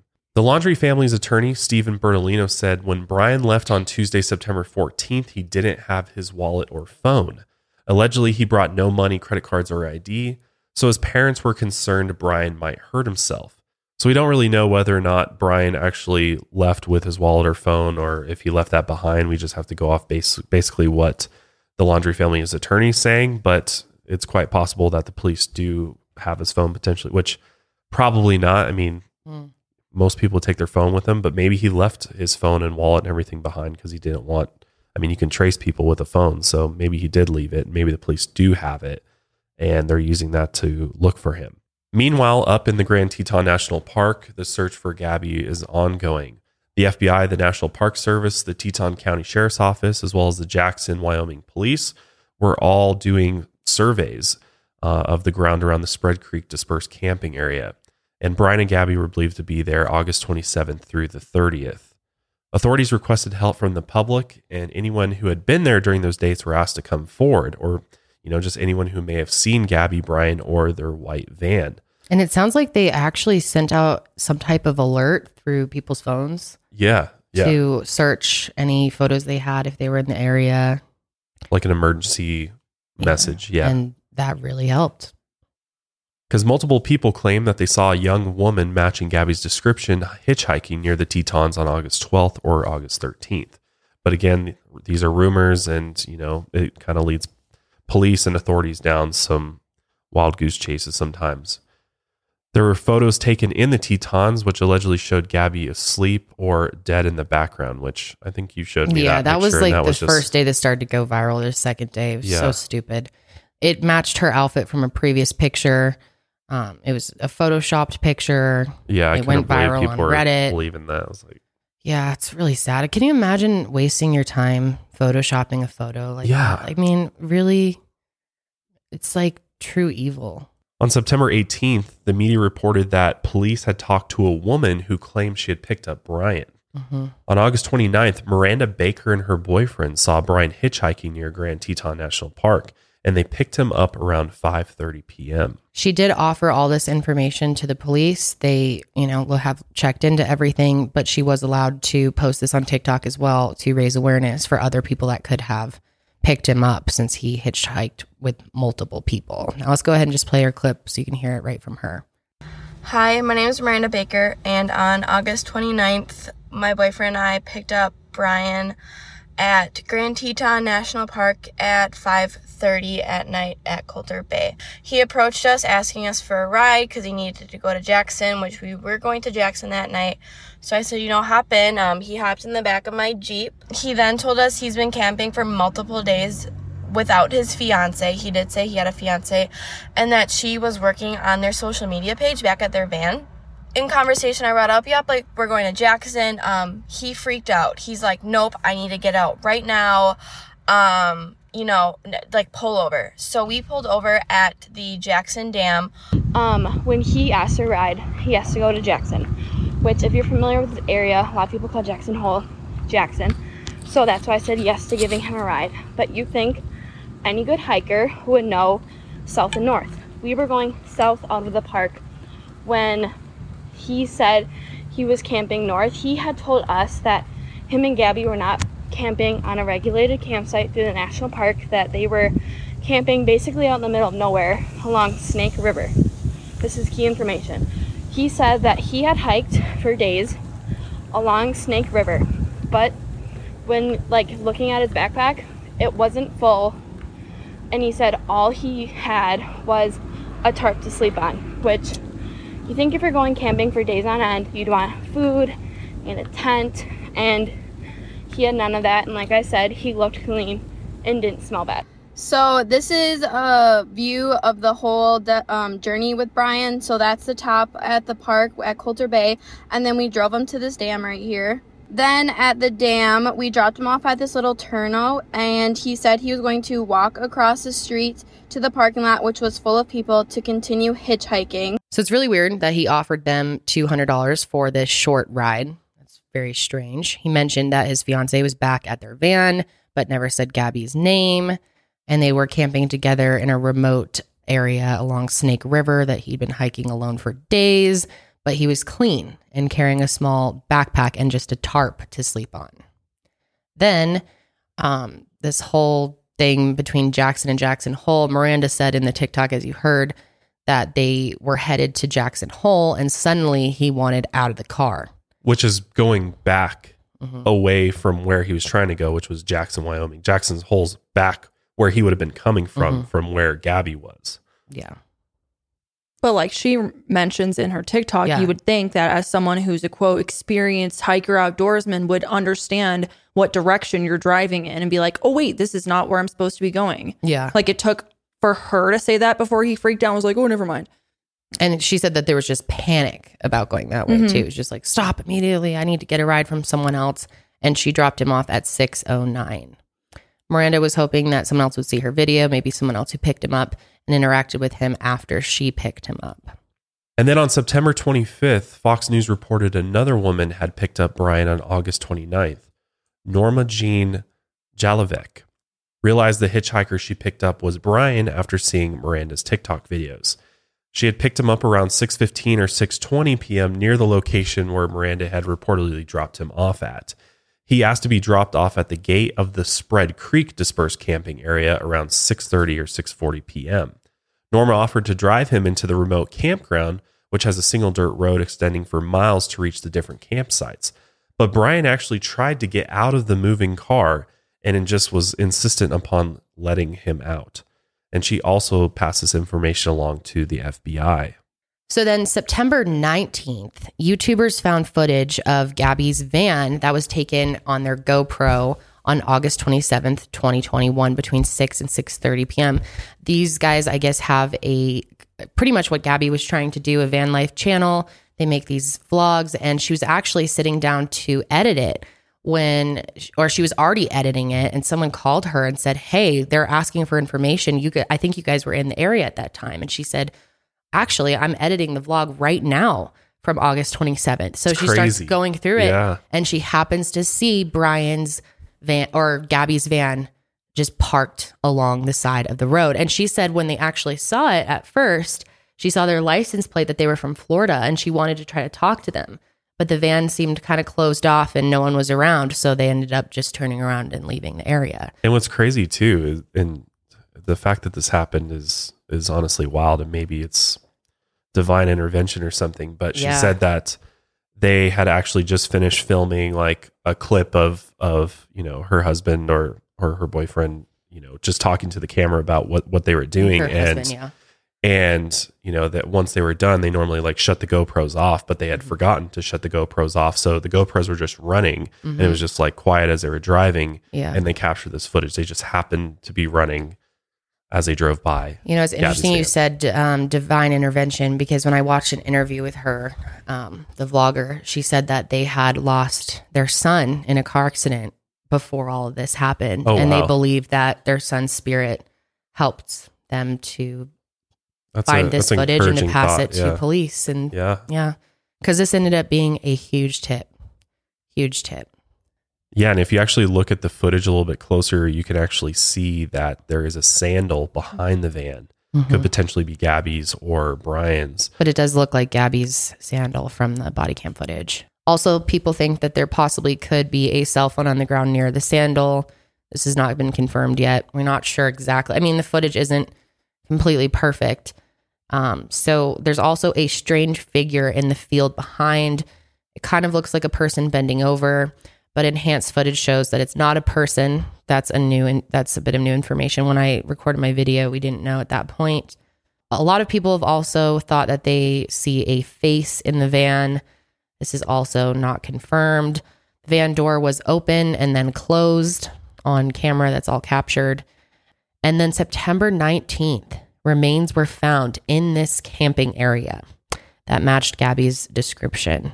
Let's play the clip from the FBI making this announcement, because I think it's really important to just understanding the gravity of all of this. And just notice his emotion. Yeah. It's pretty rare in press conferences like this for them to get emotional. This is an incredibly difficult time for the family and friends.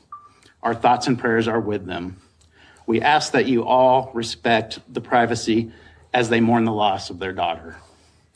As you are aware, FBI personnel, in coordination with our partners at National Park Service, the Forest Service, Teton County Sheriff's Office, and Jackson Police Department, have been conducting an investigative activity in the vicinity of the Spread Creek dispersed camping area. Earlier today, human remains were discovered, consistent with the description of Gabrielle "Gabby" Petito. Full forensic identification has not been completed to confirm 100% that we found Gabby, but her family has been notified of this discovery. The cause of death has not been determined at this time. We appreciate your continued support and patience as we work through this process. So the next day after the news that Gabby's remains, or remains consistent with Gabby's description, were recovered, on September 20th, a search warrant was executed for the Laundrie home. It was also called a crime scene, and Roberta and Chris Laundrie were escorted by FBI agents into an unmarked vehicle. The warrant allowed removal of electronic devices and photos, and Brian's silver Mustang was also seized at this time. Don't you think it's very strange that this guy's like an environmentalist, minimalist, but he drives a Mustang? A little bit.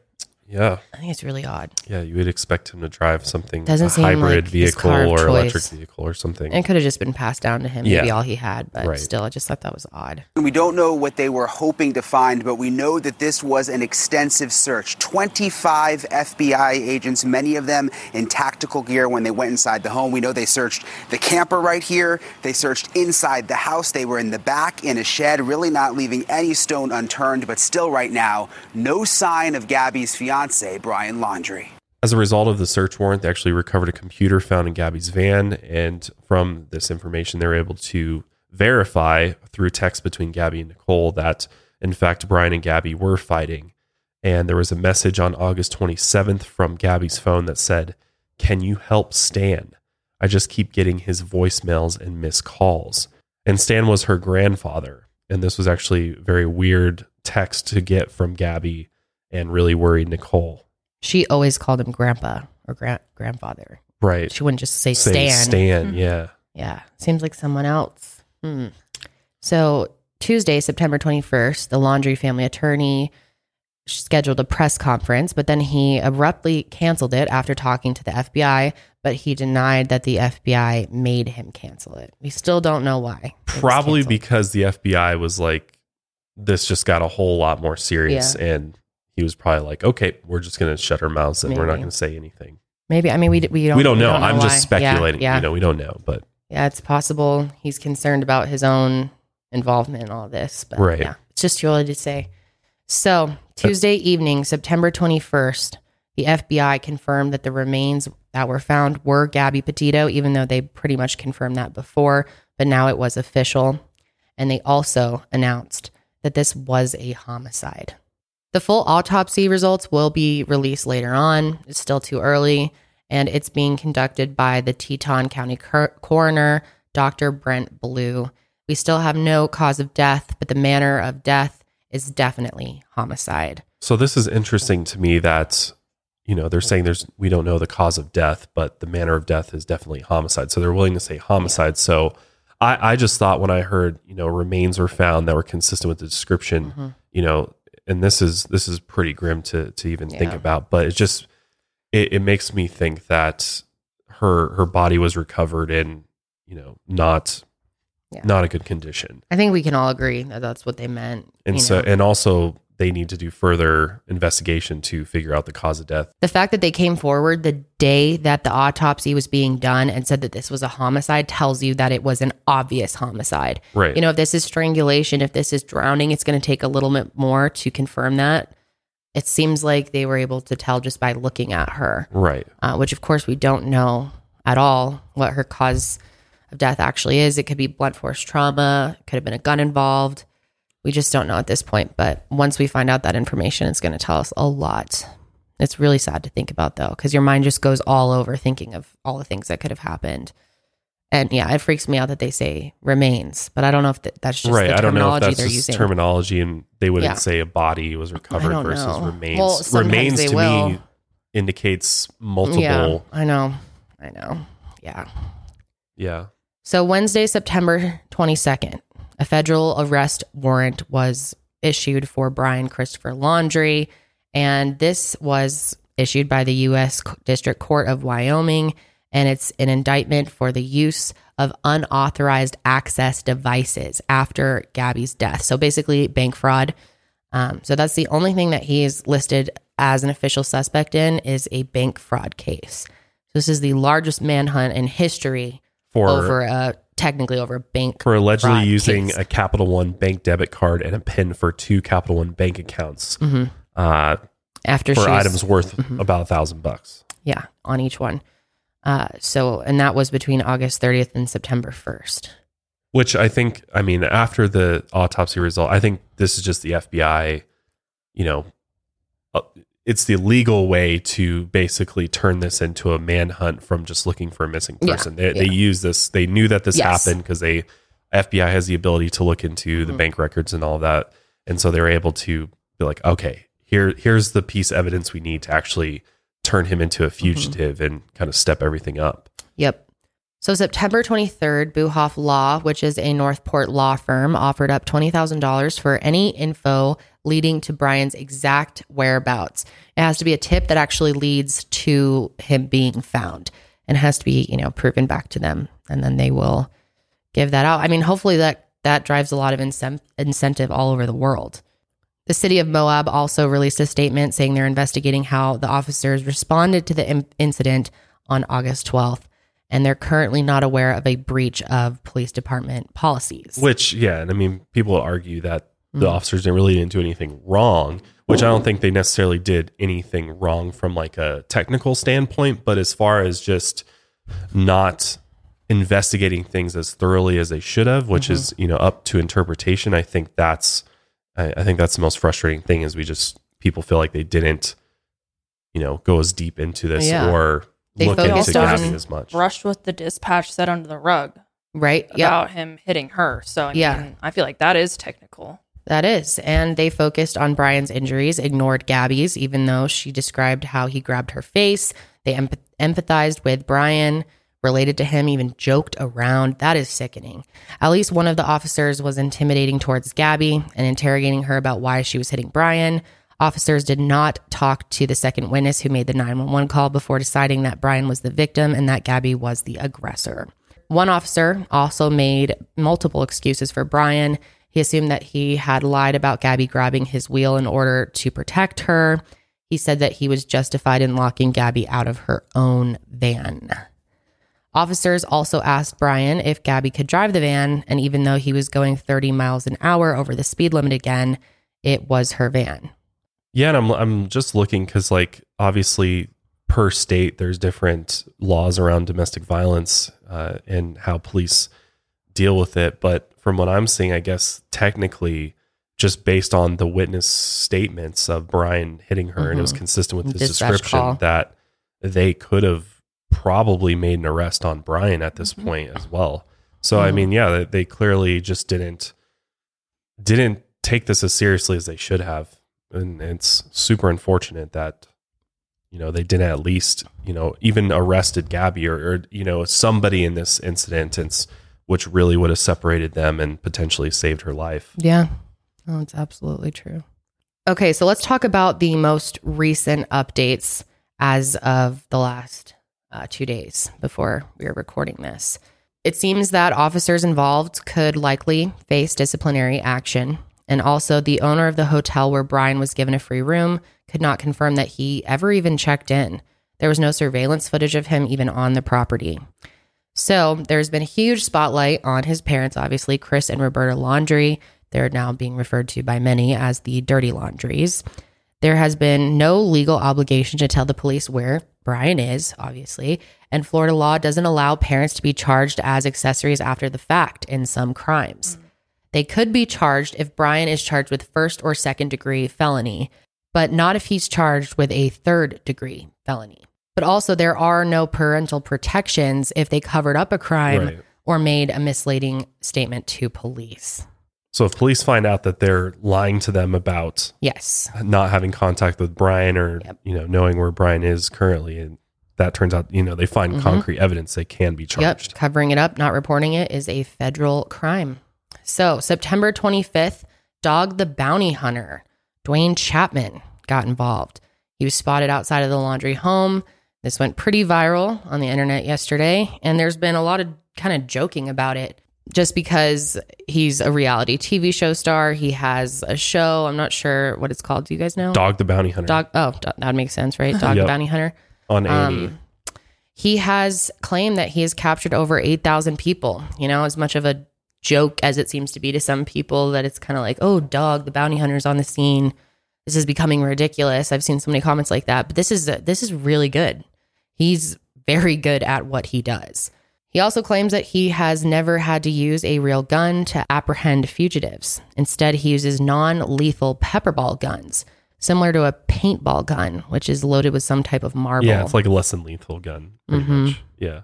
So most of his inspiration, he says, comes from the loss of his daughter, who was around Gabby's age in a car accident in 2006. And he really wants to help because he said he knows the pain of losing your child. And he lost his wife in the last couple years, I think, to cancer too. Oh, it's terrible. So I think he's just trying to honestly to help, and he's just being a good person, jumping in and offering up his, you know, his service and expertise. I mean, he does. I mean, 8,000 fugitives.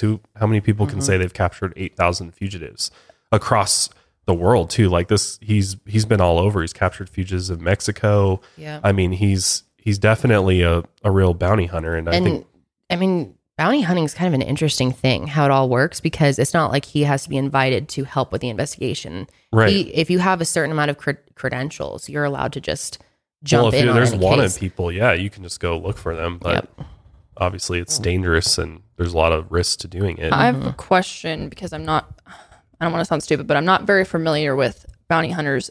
So there's not like a specific training or it's something like self-proclaimed essentially. Okay. Yeah, it's almost like becoming a private investigator, but I guess you would have more training in that too. Yeah. Okay. Yeah. I mean, for him, it's really his record speaks for himself, right, so he's able to get into any case, no problem. Totally. I mean, a lot of bounty hunters, though, are hunting down people that skip bail and things like that. I mean, they're not necessarily looking for FBI's most wanted per se.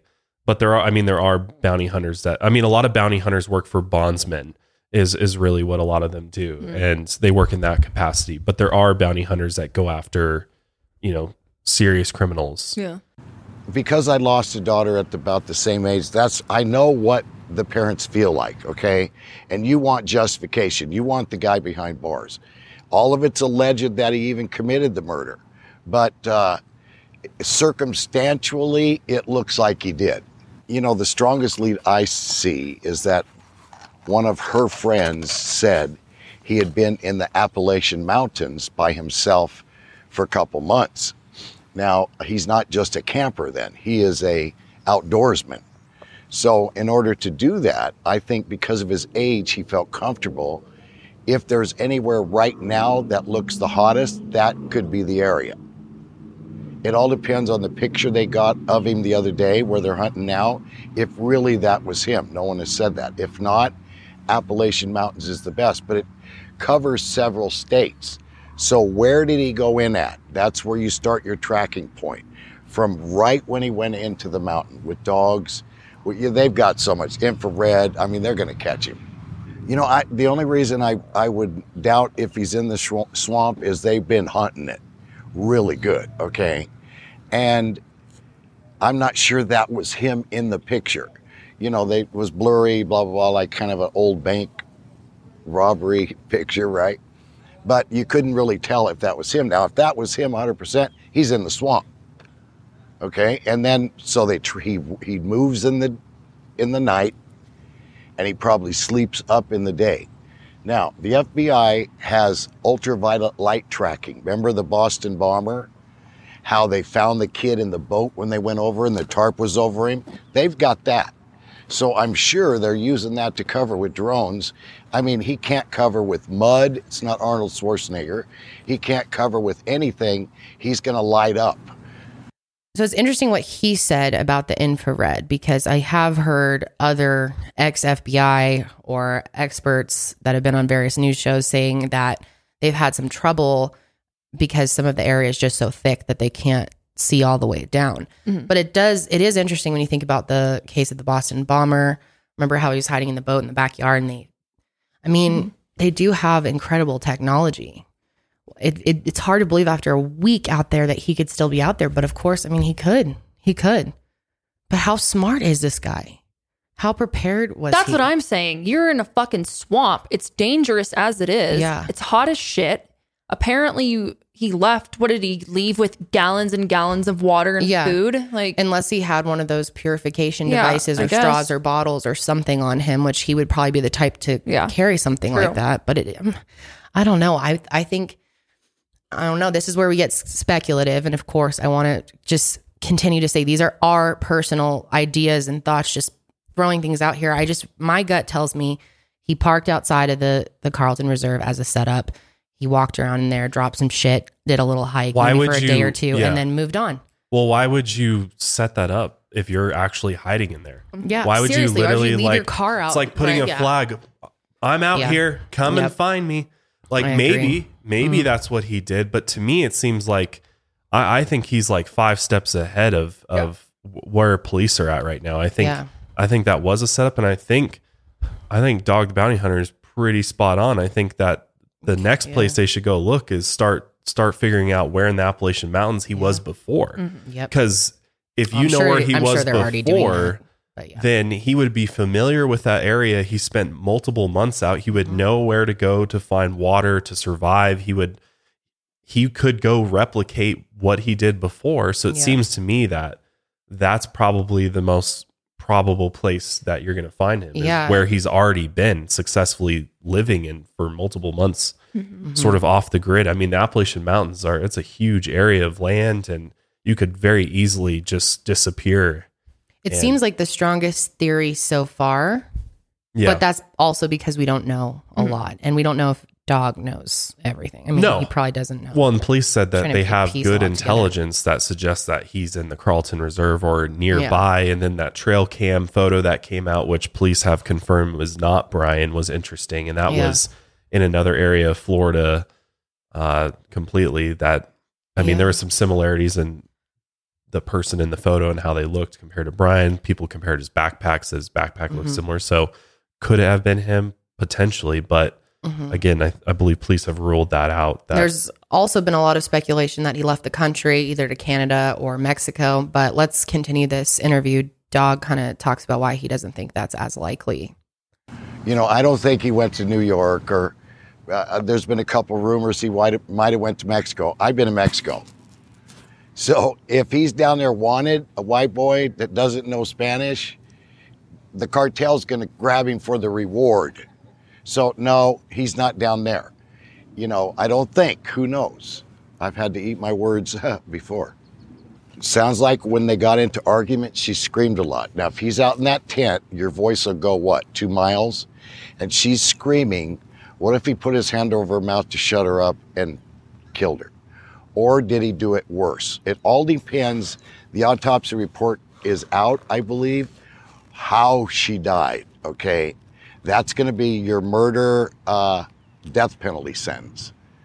So how do you say it could have been an accident? You know, the guy that killed my daughter in a car wreck, right? He passed too, but it was an accident. How do you say that? So, but right now we got to hunt him as a wanted fugitive. So the reason I went to Mr. Landry is because I carry a reputation with me. See me every night on Pluto TV. The reputation is he gives you a second chance. He gonna get you, but he gives you a second chance. So I thought, wow, the dad's gonna, you know, see me and crack, and I know the kid knows me, probably one of my fans. So I thought the dad would answer and talk. But I was very persistent without disturbing the peace and knocked a few times so they saw it was me. And I didn't play nasty and put a copy of the warrant on their front door, none of that. I was very respectful. And the dad can still reach out to me through social media. Let's get the kid captured alive. Alive. So the next step that I have is to, now we work off leads, okay? We don't have a crystal ball where we can say, oh, there's where he's at. Well, now we work off leads. Somebody knows something. Somebody else knows where he's at, where they dropped him off at, or did they drop him off? That person is going to call us. Because again, we're not the police. This is anonymous. We don't have to tell. We are willing to go to extreme measures to find him, whether it's in Mexico, I've got connections there, or anywhere. I think, again, that he's young enough, not an experienced criminal, but what is his greatest experience? Okay? Outdoorsman. That's what he does the best. I don't think he can shoplift and live in the city and be on the run and, you know, sleep at cheap hotels. I think that he is what's in his blood. He's in them hills. On a 1 to 10, he's probably a 6 compared to the outdoorsmen and some of the guys that I've captured. Okay, those 2 New York guys, the one that killed the other guy we was 10 minutes behind him. That's good stuff. So this guy's not experienced like that. We get a scent of a trail. We get a scent, he's done. He's not going to hide in the trees and dig a cave and all that. He's got a small tent, maybe a knife, because he's got to stay out in the open. Hope parents didn't give him anything else to protect himself. How's he eating? Got to kill the game. So, you know, just don't walk up on him and say, hey, you're wanted, freeze. Pretty interesting. Yeah, I thought he had some good points in there. I think the points about why, you know, reasons for why he wouldn't go to Mexico are pretty valid. Yeah, I mean, he's clearly speaking from experience, too. Yeah. He's done this so many Brian's times. face is all over the internet, all over the news. So, yeah, if the cartel is like, oh, easy money, you know, pick up somebody like that. I think he's likely in the Appalachian Mountains or Wouldn't it be wild if he'd be the one to find him? That would be wild. That'd be a wild end to it. And then he did mention that the autopsy report was released, which it was just the release was just the fact that they determined it was homicide, but the actual autopsy results won't be ready for up to 3 weeks. Yeah, so he's sounding a little bit confused there. I don't know. Anyway, Friday, September 24th, right before the weekend, the last update came in from the Northport Police Department on Twitter. They said they are continuing to search the Carlton Reserve over the weekend, focusing on the areas where they believe Brian would be or could have been. We'll go ahead and play one last clip from the Northport Police Department explaining kind of what it's been like for them out there. Well, the warrant doesn't change anything for us. We're working as hard to find him now as we did on day one. We've been deploying all the resources that we had available to us, all the staff, and these guys, their drive to find him on day one is the same as today, regardless of the warrant. The staff that are out there searching, they get home and they're exhausted. They're out here working as hard as they can. And I tell you, the only break they have during the day is when they come back to get a bite to eat, and then they go back into the wilderness and they hit it hard again. When they get home, they shower, wash off the dirt from the day, and that's probably about the amount of energy that they have before they have to wake up and come back out for the next day. But it's wearing. I mean, this is wearing on everyone. This is wearing on everyone. Everybody has a level of stress. Everybody has the drive, and that's really what's carrying us through, is the drive to try to find Brian and try to put closure to this investigation. What are the types of areas we're looking through? We're looking through wooded areas. We're looking through bodies of water. We're looking through swampy areas, and we're deploying the resources to be able to do that. We have air units, we have drones, we have the swamp buggies, air boats, multiple law enforcement agencies. We have ATVs, we have UTVs, and we have officers on foot as well. So we're deploying every resource to get through any terrain that we encounter in our search areas. Why is it important? I mean, we're certainly hearing a lot of feedback that we're wasting our time. Why is it important that we do this? So what I would say to the public is there are many, many more resources we're deploying in here other than the search efforts that we're seeing here today. We have investigative means. We have other technology. Agencies are issuing search warrants for data, whether it be social media or some other investigative means, and then we do the search. So we're not wasting our time out here. We are doing our due diligence to find Brian and an area that intelligence had led us that he could possibly be in. And it's upon us to make sure that we search this area as best as we can, as massive as it is, with the resources that we have to try to find Brian. Tons of tips have obviously come in from people who believe that they have spotted Brian, such as an alleged sighting outside of a hotel in Canada and another still image from a video camera. We'll put those in, but police have not announced any confirmed sightings. Then Saturday, September 25th, media confirmed with the Northport Police Department that the Carlton Reserve search has been scaled back a bit. Investigators are now concentrating on bodies of water, which involves fewer officers. On Sunday, the day we were recording, September 26th, the Laundrie family attorney confirmed that an FBI agent did enter their home and got personal belongings of Brian's from his daily routine for DNA matching. We don't know why they're asking for this. I'm sure there's a bunch of reasons why they could want this information. It's probably just standard protocol. Gabby's murder would become part of a cold case if Brian somehow managed to flee the country under a new identity. Which is still a possibility. We don't know. I mean, he was just a person of interest for quite a while, and it seems like at least a week or two went by where pretty much nobody knew where or what he was doing. That would be so upsetting. I mean, I haven't even let that cross my mind yet, that he might just get away forever. That makes me want to throw up thinking about that. In my mind, it's going to be, maybe it'll be a few weeks, maybe a few months, but someone's eventually going to find this guy, right? Come on. I don't know. None of us know. It's just like insanely frustrating thinking that this could have been prevented and he might just get away with all of this. So the FBI is still asking the public for help. The warrant allows law enforcement to arrest Brian, but they need more information to build a criminal case for homicide. Anyone who was in the Spread Creek dispersed camping area between August 27th and August 30th are asked to come forward with possible information. If you have any tip, even if it may seem insignificant to you, call 1-800-CALL-FBI, or you can upload the photos at fbi.gov/Petito. If Brian Laundrie is seen, call 911 immediately. Do not hesitate. And then as of recording this episode today, Sunday, September 26th, there was a memorial service for Gabby. Part of the service was open to the public. It was also live streamed. I believe it's part on of it. YouTube. We'll put the link for it below. It's very quiet and most of the sound is cut out of it, but it looked like a beautiful moment. The family has asked that if you feel, you want to send your condolences or help them in any way, that instead of sending flowers, they'd like donations instead to their new foundation in Gabby's honor, which we spoke about at the beginning of the episode. It's the Gabby Petito Foundation. It can be found at gabbypetitofoundation.org. There's also 2 other places that you can donate that are safe to donate to. There's a GoFundMe, which we'll have linked below, which was organized by a family friend, and then the John F. McNamara Foundation or the Johnny Mac Foundation.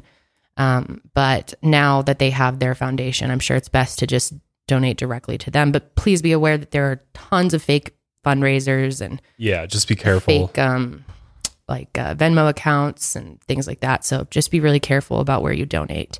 Funds are being used to bring Gabby home, transportation costs, legal fees, and support to family members. And then leftover funds from the GoFundMe are going to be donated to Gabby's foundation to help other people who are in a similar situation.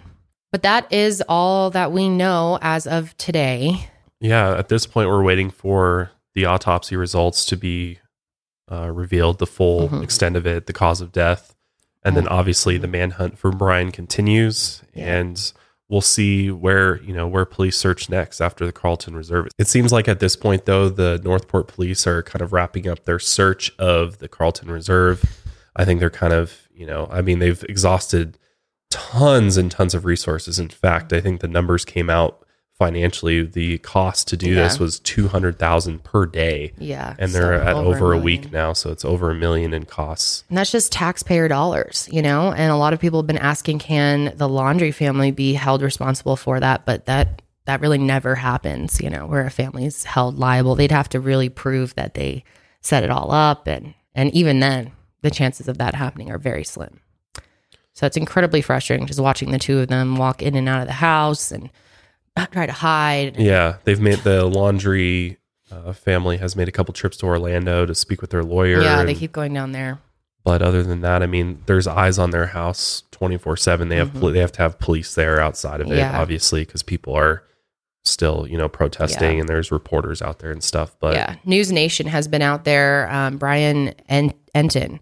He's been fantastic. If you want some good coverage to follow kind of day by day, he posts alerts by the hour on Twitter pretty much, and does tons of live streaming right outside of the home. If anything's happening at the Laundrie home, he knows about it and reports on it immediately. Also, WFLA, JB Bruno, what's his name? I don't know. JB Buno?